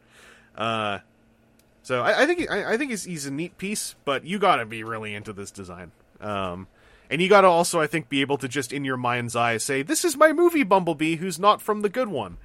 Because you can see, like, the Camaro stripes and stuff on him, and it's like, if you're cool with that, and if you're cool with the chest not being from movie 1, then it's worth looking into. But yeah, that was kind of a neat thing to receive. And as I said, it was a review copy, so I'm going to be poking around on it some more and figuring out how I feel about the tactile experience over the course of a week or two, and then I'll do something with it. But that's, I think, all of our acquisitions, inquisitions. Pop quiz. So I want to know if I'm not the only one. When I tell you guys, hey, it's movie 5 Bumblebee, does that instantly put an image in your head, or are you in my position of like, what's different? They kind of blur into each other. The only thing I remember specifically about Bumblebee is, like, movie 5 feels like 1 through 3. I do remember 4 had more black to the design and a few sharper angles to it. So I forgot this about number 4, which is, again, embarrassing, because number 4 is my favorite of the movies that are not the good one. But number 4, he doesn't even have, like, his back has 2 friggin' multi-bladed shurikens sticking off of his back instead of, like, wheels and stuff. I forgot about that until I went to look up what he looked like, and I was like, oh yeah, he's like the really dangerous looking one who's like, he's the one who looks like Stinger more than Stinger looks like Bumblebee. And then I got sad that Stinger was a one movie ordeal instead of sticking around. And yeah. Anyway, that's our Transformers acquisitions, inquisitions. So I'm gonna grab us a listener question or 3. And I know this one was, this one is talking about that Titans Return stuff we talked about ages ago. So this is from Stune, S-T-U-N-E. Coming off of a combo of your conversations about the Titans Return aftermarket prices skyrocketing and the notion of waiting to pick things up and attempting to take more care in what one buys, what's something you picked up way after its release, perhaps overpaid for it, and ended up feeling okay to great about it after all was said and done? My examples, I recently got the incredible Titans Return Trigger Happy Misfire Slugslinger trio, and shelled out for their Siege Target Masters for probably too much, but as many have said, they're pretty incredible. Thanks, Stune. Click. Yeah, I mean, like, if you missed them, the Titans Return Decepticon trio of Target Masters is kind of the holy grail, I think, from that line. Boy, would that be a nice trio to see return, even just redecoed slightly in Buzzworthy or Legacy or something, because those were good toys.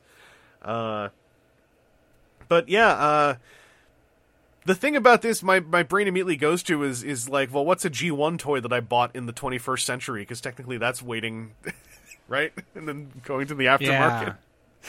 Yeah, I'm really trying to think, because myself, I want to say almost always buying it when it's like new and released versus hunting for back catalog stuff.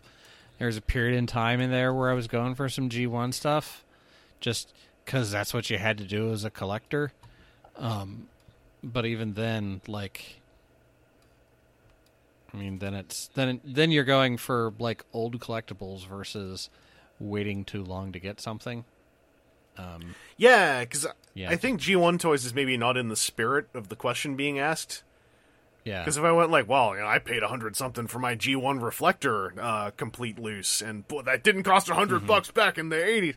But I am also sadly kind of embarrassingly in your position of like, well, I just kept buying things when they were new and then missing some.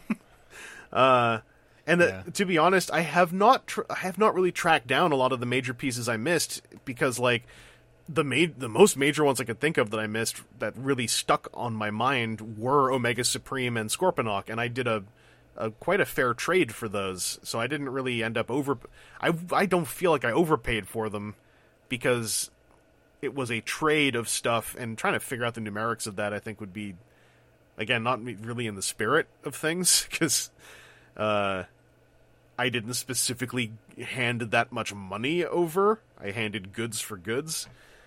I'll keep thinking. I'm sure there's been one where I've paid something silly on an aftermarket. Like, what else to say to blanket it so I don't waste too much time is, I know I've paid like maybe $10 or $20 over for something within a year or two of it coming out, and I missed it. And I ended up feeling fine, because when it's like $10 or $20 over, I'm like, well, that's like 3 subway trips I might have spent hunting for it, you know? If it was $10, if it was $20, I paid someone to grab one for me and gave him some cash for the muling charges, I guess. So I don't know. I felt fine about it. I never ended up paying like you know, the Target Masters being, I think, probably the best example, where it's like you're probably paying at least $80 a piece for them, and that's if you get them as a trio.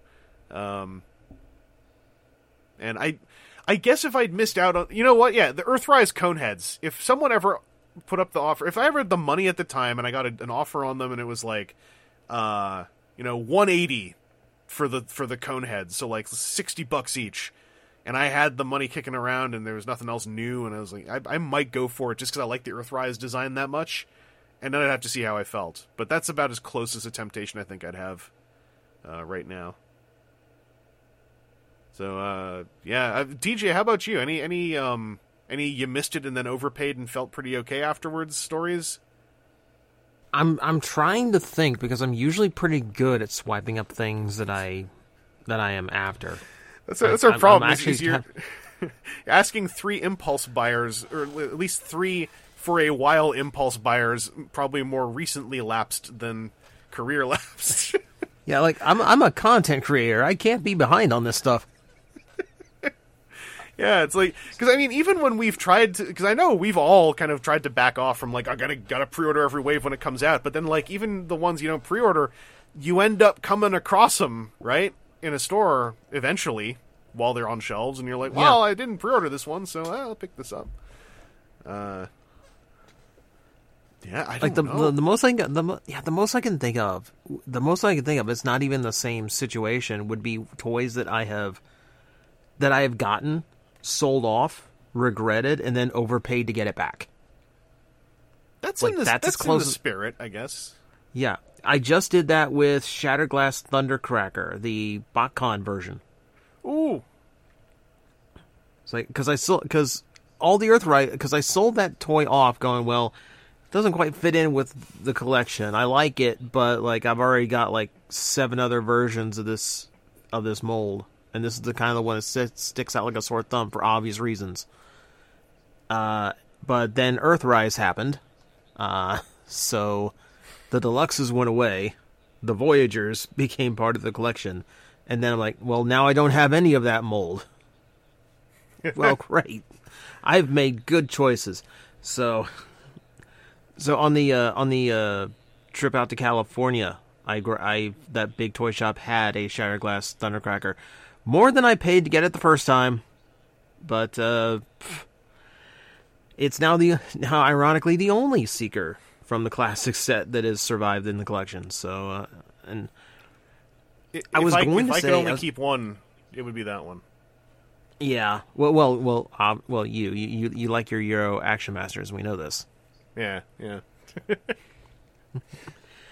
I was going to say, it's like, well, if I'm gonna if I'm gonna have any one version, that classic Seekers mold, because I know it doesn't age well, but I still really like that figure. It's gonna be that one, because in my head I was saying, like, what are the odds that Hasbro's actually going to do Shatterglass Thundercracker? We live in a world where I'm waiting on a Slicer pre-order to get filled. So yeah, they very suddenly went like, hey, what if we just actually brand Shattered Glass, do a comic book, and then also just quietly make Shattered Glass into where we can put Euro G1 toys, because a bunch of their decos showed up there. Because that Slicer that they announced, to date this podcast slightly, that Slicer they announced, like that, I know that's from Shattered Glass, that color scheme, but that set they are releasing, that is Action Master G1 Slicer with exosuit. It's not even like hiding it, because it says Slicer on the box, not Wheeljack, and it has a Decepticon symbol, not a purple Autobot. And apparently, and I actually kind of love this. It's like, I think someone was like, no, I want to do Slicer, and this how we'll fit him in. Apparently, in the comic book, they're going to have a whole elaborate subplot to, like, explain the insignia, and, like, I kind of love that, because it's like, no, yes, make the fiction bend over for the Action Masters. Yes, thank you. Like, it would be wouldn't it be funny if they did the Earthrise Seeker in the Action Masters Thundercracker, like, colors, but with a purple Decepticon symbol, and went like, oh, he's in on whatever's going on with Slicer as well. Yeah, he's doing this too. He comes with an Nexus suit as well. Have fun. I would love that. I was actually going to say, of the New Age pocket scale Seekers, because New Age and Magic Square both have their Seeker mold. New Age has one in Action Master Thundercracker colors, and if I see that at TFCon, that might be the one of their Seekers I get, because that's a perfect color scheme for a one of any Seeker design, in my opinion. You know who it is. It's bombastic. It screams at you. The New Age version has box art that's modeled after Captain Planet, which is pretty funny.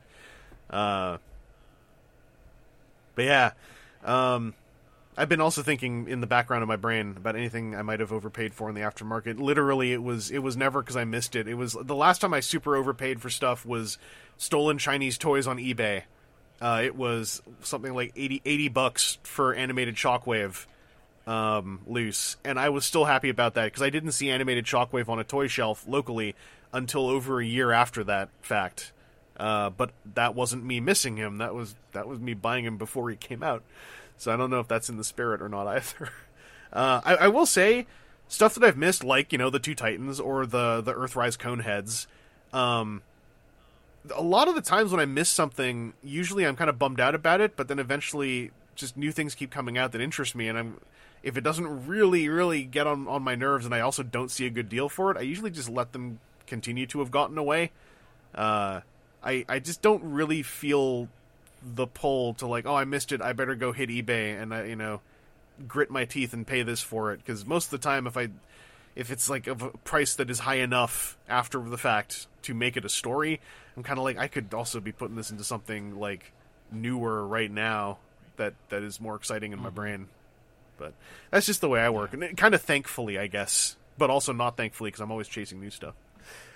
But I hope that did answer your question, Stune. Our next question I will grab here is from Corito. It's a very simple one. Corito asks, oh, hang on, I just gotta get my, gotta make sure I get on this. Encore Unicron Trilogy toys when? That's the question. Yes. Yes. I think the only thing getting in the way of those is I suspect that the way their molds work might be complicated to use.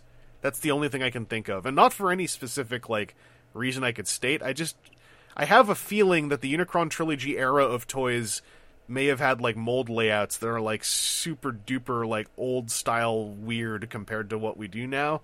That's generally my assumption about most older toys. Is that, like, there's always a chance that it's just going to be complicated to make them work. But I think that would be really cool, especially some of the ones where I would love to see a new production run, like basically Armada Optimus and Scavenger. I would love to see new production runs on those so that I can have an Optimus whose pants probably don't catch fire, and I could have a Scavenger whose treads I could start pre-lubricating now rather than 18 years after the fact, because I'm worried about the treads on that toy, because they're big and rubber and look very ready to dry themselves out if I, for instance, left him in a sealed box for 10 years because I didn't bring him to Toronto. But there's a lot about Unicron. Like, the problem is I can't think of an impetus for them to do it that isn't just piped into a couple of toys in Legacy. That's the bummer about 21st century original Transformers, is it's really hard to see where their nostalgia path exists because of the very strange direction Transformers took starting in 2006. So I really don't know. Do you guys think they'd ever do it? Like, or do you think they would just do what they usually do, like pipe it into one or two new figures that are, reference toys? We just had that leak, that quote-unquote Walmart leak list, where it's like, hey, we're going to do Armada Megatron, probably. And, like, I feel like that's, the leak lists say Armada Starscream is coming. The new leak list says Hotshot and Megatron. You know, the infamous gray prototype Armada Prime. That's probably as far as they go. I think that the most likely thing would be, you know, a kind of subline. I don't know if with like Legacy is kind of, I think if they can just fool the retailers by changing the box color every 18 months or whatever that they do, and you know, just have, you know, Armada Trilogy as the kind of theme for a year that is the majority of it, and then you toss out, you know, some G1 universe or some comic universe or some whatever other thing, so it's not just Armada Trilogy. Well, the other big as a thing. The other big thing, right, is that when it comes to Unicron Trilogy, generally we get a bunch of Armada nostalgia, and then one or two Cybertron nostalgias, usually based on Galaxy Prime, and then Energon goes completely forgotten and lost in the midst of all of it. So, like, that's the other part, is if they even did Encore Unicron Trilogy, it's probably either Armada or Cybertron. I would bet you Energon gets extremely just lost in the shuffle, even if it was a concerted effort. I'm trying to even think who it would be. Like, there's no iconic Energon toy that is an easy reissue. It's lions of toys. I think the Megatron at best. Yeah, that one I could see reissued. Yeah, because any other ones, to me, it wouldn't be, oh, look, we're reissuing this one. It'd be more like we're reissuing a set of Autobots or something. Admittedly, Beast Wars reissue, like, K9 and Cybershark kind of stand right in opposition to the what I'm saying, but still. Well, the other thing with doing Energon is that if you do any Autobot, you have to do a second Autobot at least. Yeah. It's like, yeah. So, like, now you have to come up with two of the deluxes. Which two do you actually put out? Rodimus Mirage would probably be it. Because there's why, because they look like people that can be nostalgia'd in a very cynical way. I'm like, I mean, but that's almost like the key to where, like, if they were going to do, like you're saying, they're going to do like a year of Legacy, which is like Unicron Trilogy based, it would probably be a lot of figures like that where they're kind of passing off as other characters, where like they come close enough and then we like retool them into like obscure G1 or G2 characters later on. Yeah. Oh, sorry. I mean, I'm just thinking of straight reissues. Like just going, because I'm thinking of the word Encore. I'm throwing back to the other half of this, but like for Encore, like literally, I think the only ones that would make sense, even in the Energon, would be on the Decepticon side, where you had no need to issue out more than one. Like, you know, like the Ghost Starscream, I think is like the standout design in your deluxes. Yeah. Well, like Megatron Starscream from Energon would be two toys that probably would also stand up well to just coming out now. Like, they're just good, solid toys. But yeah, like, I hope Unicron Trilogy gets, you know, the treatment event, because it's coming up on being 20 years old, and it has some very good design work, and there is one whole entire Aaron Archer just sort of chilling out, who could, you know, if you want to make it into sort of a superstar, guest star, returning designer kind of situation, like, you know, there's a whole thing that writes itself, basically, to do like a really neat, like, Unicron Trilogy Redux year in celebration. But I don't know if they ever do, because Legacy kind of says it, you know, that ever since 06, I think we've been on the path of, in the end, G1 became Evergreen, and now when things return, they kind of have to lean Evergreen. I don't mind it that much myself, but I certainly can see from the perspective of people who didn't come on super early on into being a fan, that, like, some people became fans when Evergreen was already the established path, and like it's a very odd set of perspectives to think about with empathy. But Unicron Trilogy folks, I think, are the most kind of screwed over as far as what they would like to have, because they got into a series when Transformers was still kind of weird and experimental in the 2000s. And then their series is one that kind of got left behind as well. and not for more obvious potential reasons like animated having a very specific aesthetic. Unicron Trilogy was just super robots. Like, that was the aesthetic, is Transformer super robots. Mm-hmm. So it's not even like a wild aesthetic really to try to sort out. But yeah, I agree with the question. Hasbro, please answer it. I'm sure Hasbro's listening. I'm sure they'll answer this question for us. Let's do at least one more here. This one's from VictoryBot93, who is a longtime listener, first-time asker of a question. Assuming they've sent it to the correct place, never sent a message on the boards before. No, you did it perfectly, VictoryBot93. It was, in fact, impressively. The question is, would you want to see a Transformers anime in the future? I ask because I've started the Unicron Trilogy. Oh, here, timely. I've just started the Unicron Trilogy for the first time in my life. As I started, I began to wonder, why has Transformers been without an anime take for so many years? We had Transformers Go in 2013, but that was only on Japanese DVDs. So we haven't had an internationally released kids-focused Transformers anime since Galaxy Force back in 2006. Sorry for making everyone feel old, just trying to make a point. I feel like an anime is long overdue. Ever since Animated in the 2007 movie, we've had nothing but a Western-style focus on the cartoons. Enjoyable in their own ways. I think it's time we had a more Japanese influence when it comes to child-centric media. It would help make the franchise stand out a bit more compared to brands like Marvel and Star Wars, with unique animation, writing styles, tropes, as well as a Japanese take on the toy line. I can see hesitation on discussing this topic with people online. VictoryBot mentions people who point at Unicron Trilogy and say things like "never again," don't want bad shows anymore. But they go on to say, anime, no matter what age demographic, has come a long way with quality dubs and competent storytelling since the 90s and 2000s. They've learned from the mistakes of the UT guys. It's been over 16 years. We can try again. What do you guys think? Stay safe and healthy, folks. Remember, we demand your survival and happiness as much as you demand ours. Love you guys. Take care. Thank you for that kindness at the end there, VictoryBot.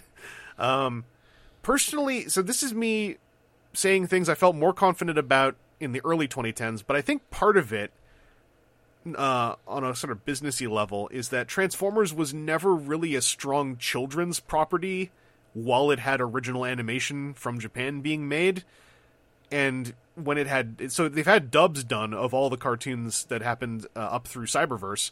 But, like, you know, notably, the dubs tend to be a little bit more on the comedic end as to how they deliver their performances and how they script everything, and it is very much aimed at much younger children than Transformers usually even aims for over here with mainline cartoons. So I think part of the reason, honestly, is just that Transformers is not... I don't think it's really seen as a strong children's property in Japan, compared to being a, like, competent children's property, but much stronger collector property over there.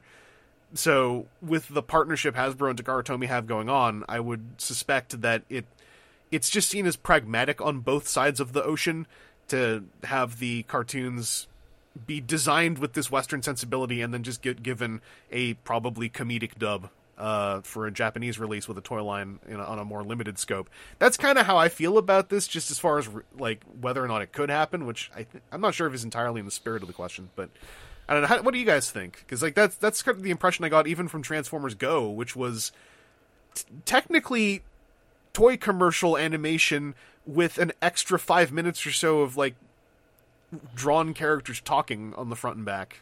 Like, that's my memory of the Go anime. Yeah. Yeah. I mean, the rough thing is, it's like, it's one of those things that I don't want to say what is anime necessarily, but for sure. I mean, wouldn't you say that like the Bumblebee animate, like, it's computer animated, but like that leans more towards the kids thing versus you've got the Netflix series and the like that are leaned more towards the adult side of things. Like, I don't know. It seems like we have gotten a breadth of different like edges of styles, animated, cartoony stuff. So I don't know. Some of that comes down to what is the animes. And then it's a matter of like, yeah, sure. I'm sure that there's some kawaii desu nihongo. If you want to go crazy weeb on something, yeah, there's some versions of that out there that might be good too. But I think it's an idea that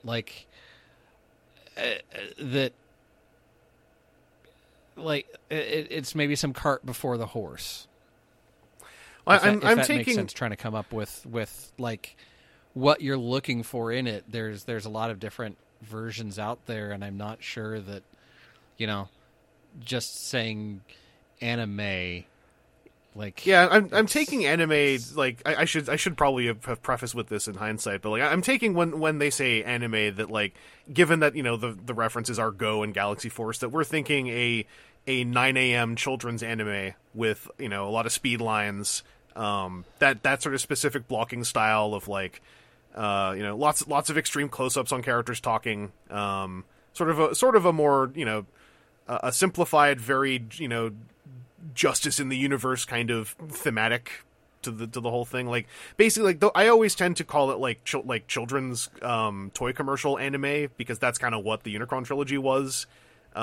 Which I don't think I don't mean that as a derogatory. It's just it is, I think, a way to explain it, and I think it kind of covers how a lot of other shows get dubbed. I would even say RID 2015 is really close to that style of animated show. From having some speedline sequences to kind of following that formula every now and then, to having its occasional like really well blocked scenes and moments every now and then. I think that's kind of where that is coming from. Because I would also say, like, looking at what I see of anime nowadays, I feel like the Japanese animation industry, as far as robot stuff that I hear about at least, has had its own shifts here and there, and a lot of shifts, for better and for worse, towards CG on a lot of its mechanical components. Just looking at Netflix animations that have come out, even like there is a very pointed move towards having your mechanical objects and characters be rendered in a sort of flat shaded CG form, which is why I would kind of say that we did get anime. It was Cyberverse and RID 2015. It just wasn't probably what someone looking for anime would want, I guess. Which is why in this question, like, you kind of have to think about like what the catch-all we're thinking of is. But yeah, like because the more I think about it, I'm like, RID 2015 and Cyberverse kind of are those as far as like what we're gonna go for, and they fall in line with the idea of, we're just going to dub a thing that Hasbro is more so, taking the lead on designing, animation-wise. Or producing, I should say, animation-wise, not designing. But, I don't know, TJ, what about you? Any thoughts on this? I mean, there's a lot of reasons why you don't do anime these days, and no real shock. It comes down to cost of things. These days, an animation studio out of Japan is going to cost you a lot more than a studio out of America doing all computer graphic animation. Like, we do we admit, like, back, like, it wasn't the best animation we were getting for most of the Unicron trilogy. That's another thing worth mentioning. That's. Not to kind of, like, that's also why I tended to call that children's toy commercial anime, because it also had a bit of a ceiling on, I'd say, 70% of its content. Yeah. I mean, they've done, I would say, like, we only started getting into, like, good studios once we got up to Galaxy Force, because that's Gonzo. They did, Full Metal Panic, Chrono Crusade, Hellsing. They did some really well animated stuff. They're a good studio. But like, it took us a while to get to that point, and these days, it's not like Takara is going to shell out for like Studio Trigger that did Gridman and Dynazenon. Those kind of big deal companies that really do mecha anime really, really well. It's just it comes down to a cost point. I do agree with, like, I kind of want some more. Not so much the animation style, because, like, you bring it up, like, there are tropes and there are elements of anime in a lot of the offerings that we've gotten recently. I think Cyberverse especially, but it doesn't really replicate the formula or storytelling that animes tend to go through. Which, see that tends to get more involved. Like with Cyberverse took a few seasons to get into like ongoing storylines. RID 2015, I don't think ever quite got to that point. I would say the Megatronus stuff was kind of like that. It's just the thing about RID 2015 is it also, I think, easily could have been seen. Like if I were to get really into it, I would say RID 2015 was 3 separate anime series with a returning cast of characters. Because everything up to Megatronus being one, the Minicons being another, and then the Menasor story being a third, basically. Like the combination season being a third. Like they had the seasonal gimmicks that each one of those would have been a separate season. Perhaps that is how they were delivered in Japan. I don't know a whole lot about the RID 2015 dub. But because that's also why earlier I said when I think of, again, the children's toy commercial anime that was a lot of the Unicron trilogy, the story thematics also in an overarching sense tend to be on a very like grounded to galactic scale threat that justice will thwart because of the strength of our will and our hearts kind of stuff. And again, that's not meant to be with, parentheses derogatory behind it. It's just that tends to be the theme. That's the theme of a lot of super robot anime that I like. And I think that generally, like, when folks kind of ask for this stuff, and I'm not speaking on behalf of VictoryBot 93 here, but I think on a broad stroke scale, when folks kind of wish they could see something like that, I think they are also looking directly at shows like Gridman, as the most recent example I can think of like, oh, that for Transformers would be great. And it runs into the bummer that, like, Transformers as a property in Japan does not have... It has a lot more power than it used to after a certain point, thanks to the films, but it's not the cultural powerhouse that it is over here. So the impetus for a high-budget show would be coming from the Western side, and kind of unfortunately, the end result we have seen of an attempt to do that was the Netflix trilogy, which was the best attempt at that, and that stuff was using a Japanese studio, technically, but, it's as we have recorded podcasts about, the end result was middling and wanting, in many ways. And it's worth mentioning for Galaxy Force, that was Studio Gonzo. But I sure wouldn't say Galaxy Force was indicative of Gonzo's best work when you look at it on the whole. Oh, no. So just like, even if we got... Like, I think Studio Trigger has fanboys working there, and, just like super fan... I shouldn't say fanboys, that's obviously. kind of derogatory, but... Yeah, there are super fans working at Trigger who would probably, even in a Galaxy Force situation, slip in all the coolest stuff they could. Right, that they could fit in there, but I would be caution, hilarious if they start. Yeah, that'd be hilarious. They get their hands on a Transformer series and they start slipping in Machine Robo references. I mean, hell yeah. But I would also just caution that, like, even if we get a really known great studio, that doesn't necessarily mean Transformers the brand is gonna say give us the top tier production package necessarily. Mm-hmm. Yeah. Transformers, again, for better and for worse, one of the ways I think it survives nowadays is getting animation to exist for not the biggest expenditure of price, which sadly, has to have derogatory behind it. But, like, I think that we still end up with really good creatives working on it, where we get things like Cyberverse that is a crew making something really incredible despite really clear budgetary restrictions.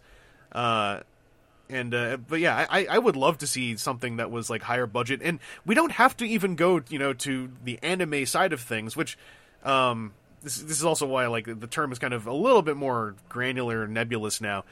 I have been pushing for years, and I still push, that I think Powerhouse Animation Studio, specifically I should say, Powerhouse Animation Studio, could do some incredible Transformers stuff.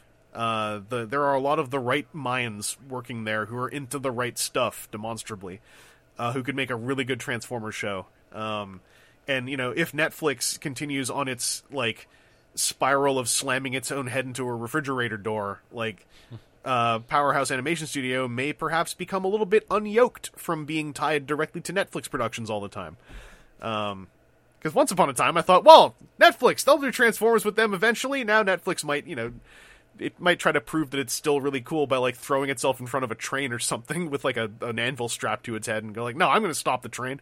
So now it's more like I hope that Powerhouse Animation can continue doing really cool stuff and just eventually get their hands on Transformers, because that's my dream show now. It's not like just Transformers anime, wave my hands. It is, I want Powerhouse Animation Studios, who have a very, again, clearly Japanese influenced style, but with a, I think, extremely powerful Western twinge to it, that forms this gorgeous at times fusion of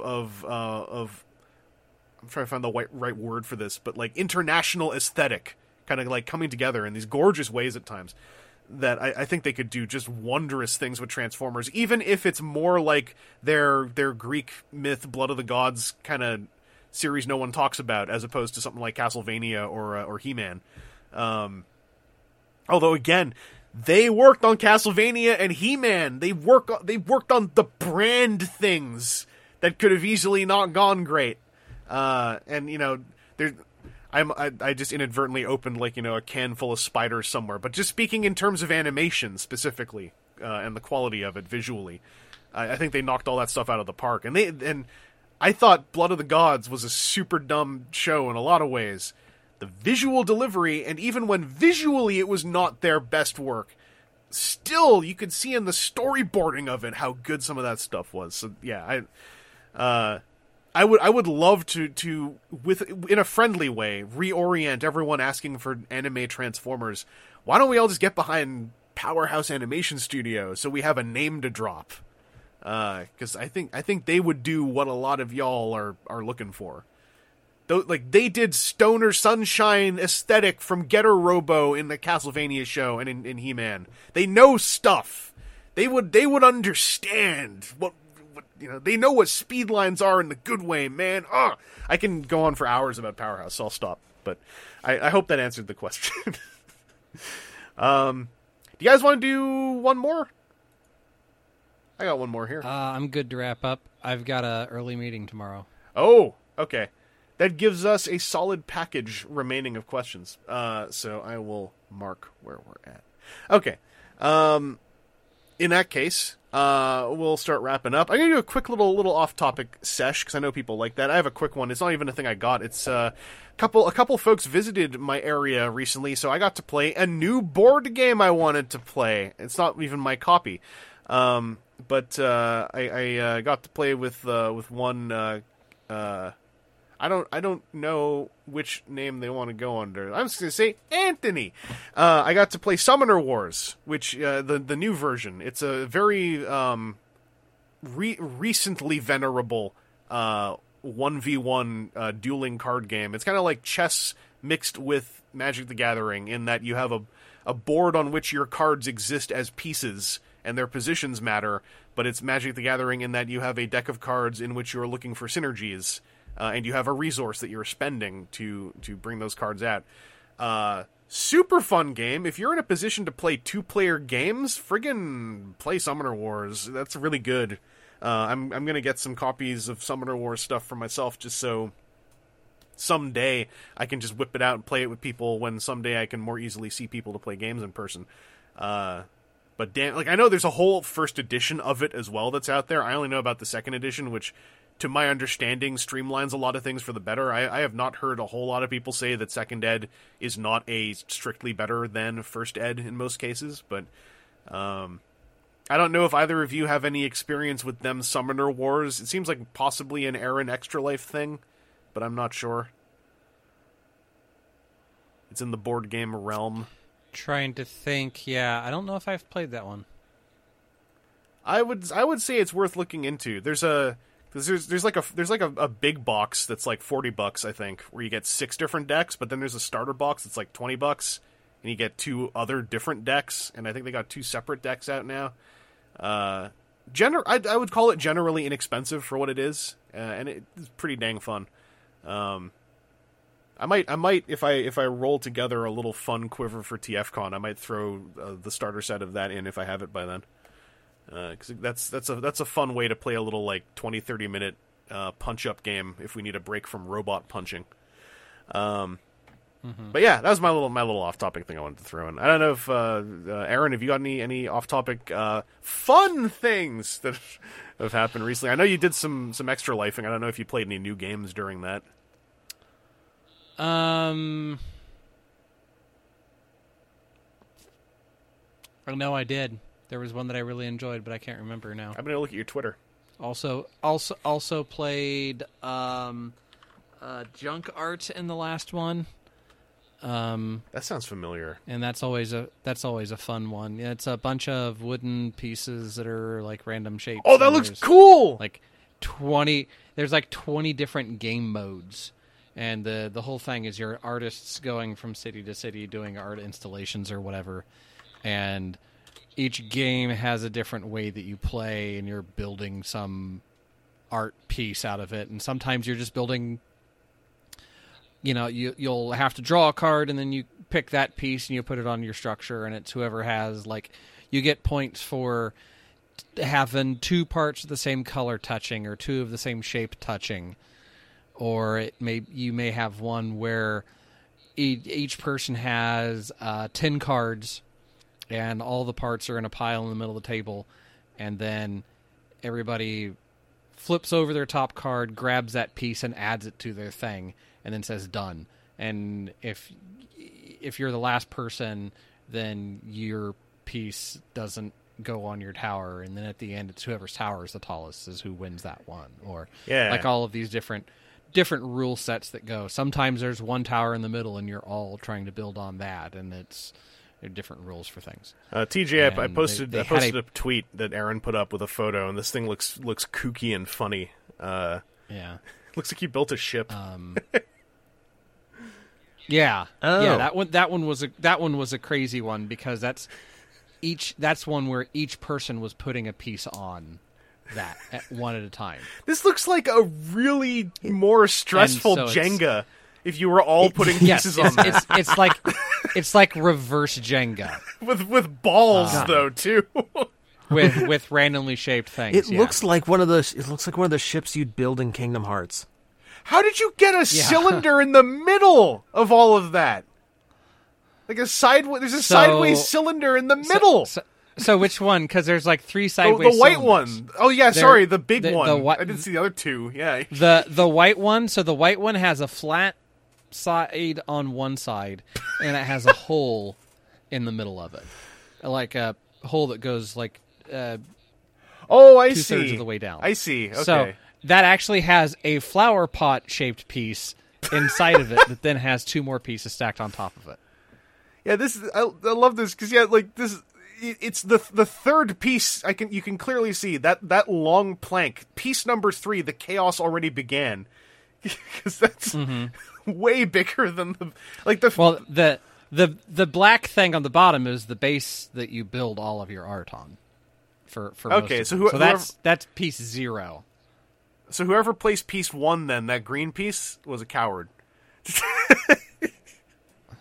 Piece 1 looks like it's just another little like slat that's the same size as the starting piece. Going through the other games you played here, I'm assuming the brand new game you played wasn't Ticket to Ride or Sagrada. Was it Flip Ships? Yeah, it may have been. No, Flip Ships is one that we play. Yeah, it's kind of like this is one that we play for a bit. We played The Mind. Yeah. Fantastic. I don't know. It might have been one that we played later and didn't photo. Okay. I just got my replacement cards for. Okay, good. I was gonna say because sometimes it's just like, oh shoot, well we're like 3 later on a thing, and whatever. Yeah. I just got giving up on stuff. I got replacement cards for Fantastic Factories because I got in on the Kickstarter for the expansion, and then those cards had a markedly darker back than the base game I had, and they had a whole thing about how they're going to do new cards for the base game as replacements. Don't worry about it. And then when I got mine, they didn't come with it, and I waited a couple weeks, and then I messaged them, and the impression I got is they had a fairly massive internal turmoil over the owners of Fantastic Factories. And there's a whole thing, and I felt like I might have caused a whole lot of problems, but I also got my replacement base cards. Yeah. That's cool. Yeah, so I've reached my $1,000 for my base goal. So I'll be shaving my head here shortly. Woo! And should be bald for TFCon. Live stream that with a I phone. can be one of the cool kids.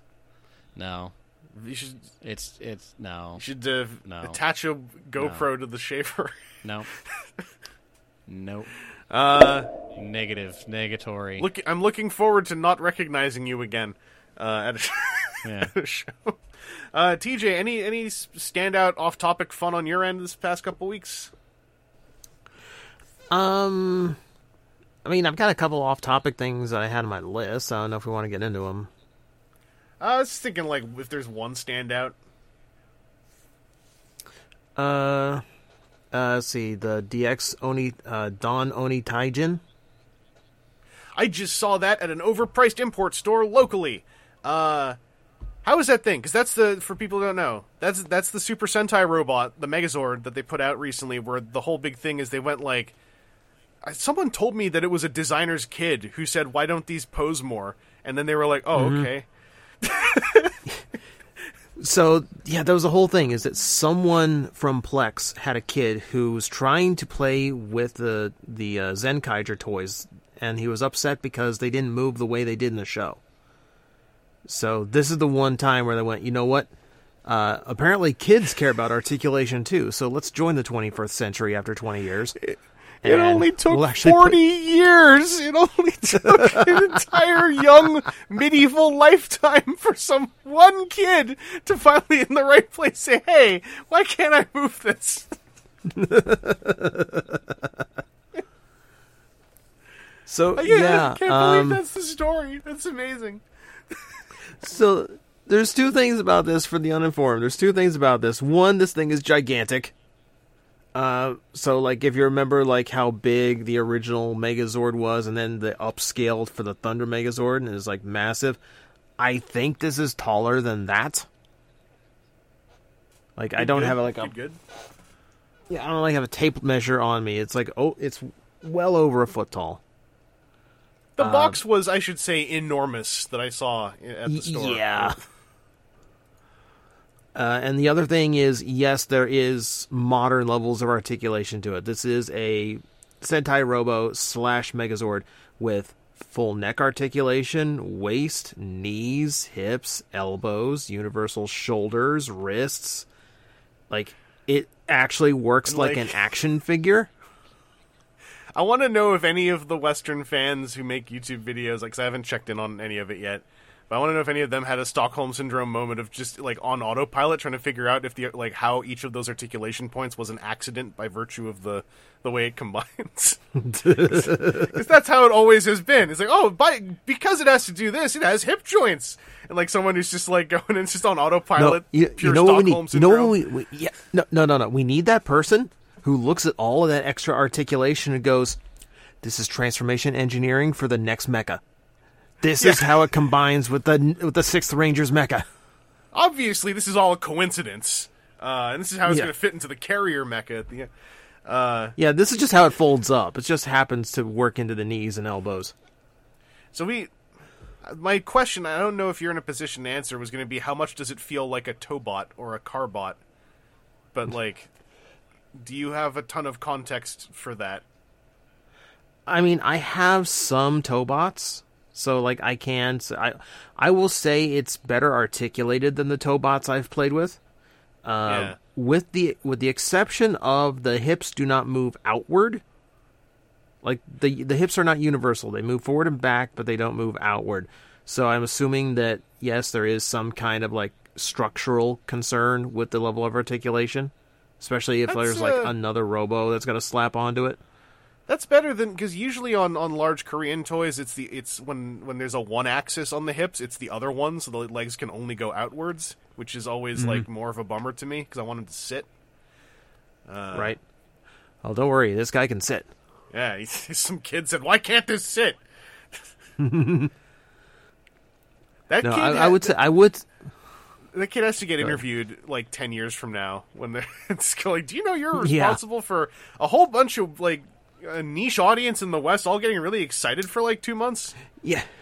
Well, we have all those reports like Sentai sales are in the toilet, the ratings are in the toilet, the series is gonna die, and then you find out like this kid whining to his dad one day is the reason the whole franchise turns around and went another 10, 15 years, and this is the kid who saved Sentai.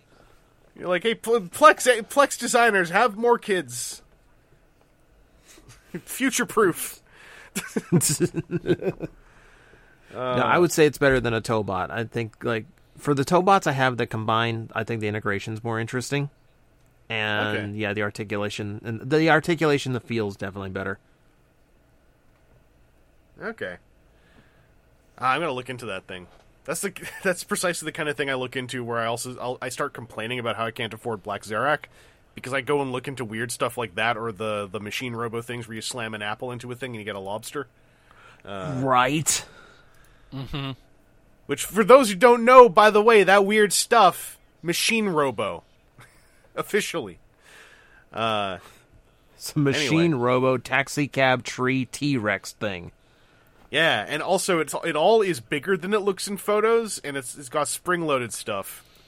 So, please release it over here. Yeah. y'all release the weird spring-loaded things over here the Korean companies made. I want to commend the person who came up with that cab tree thing, but I also want them fired because they didn't call it a tree Rex. Hey, maybe they just didn't know that was the terminology over here. When we get them onto a panel at some convention someday, they're going to be all like, "Hey, canon, it is tree Rex in the West." Anyway, we should probably close up there. We're at a perfect time mark, I think. So we will end things here and just say thank you all for listening. If you did, obviously you did listen. If you're hearing this, otherwise I don't even understand what's happening to you. Call a loved one and get them to get you unkidnapped from whoever put you in a closet and turned on podcast next to you, because that's a problem. And if you're the one who kidnapped someone, put podcasts on next to him, we don't want you, we don't support you. That's bad. Don't kidnap people. That's mean. Don't be mean. Anyway, we'll talk to you all later about some Transformers and things. But until then, Aaron, thanks for coming by. Yep. And TJ, thank you for coming by. Mm-hmm. And dear listeners, thank you all for coming by. Even if you demanded of us, I demand of you twice as loud your survival. And also stay safe. Talk to you later.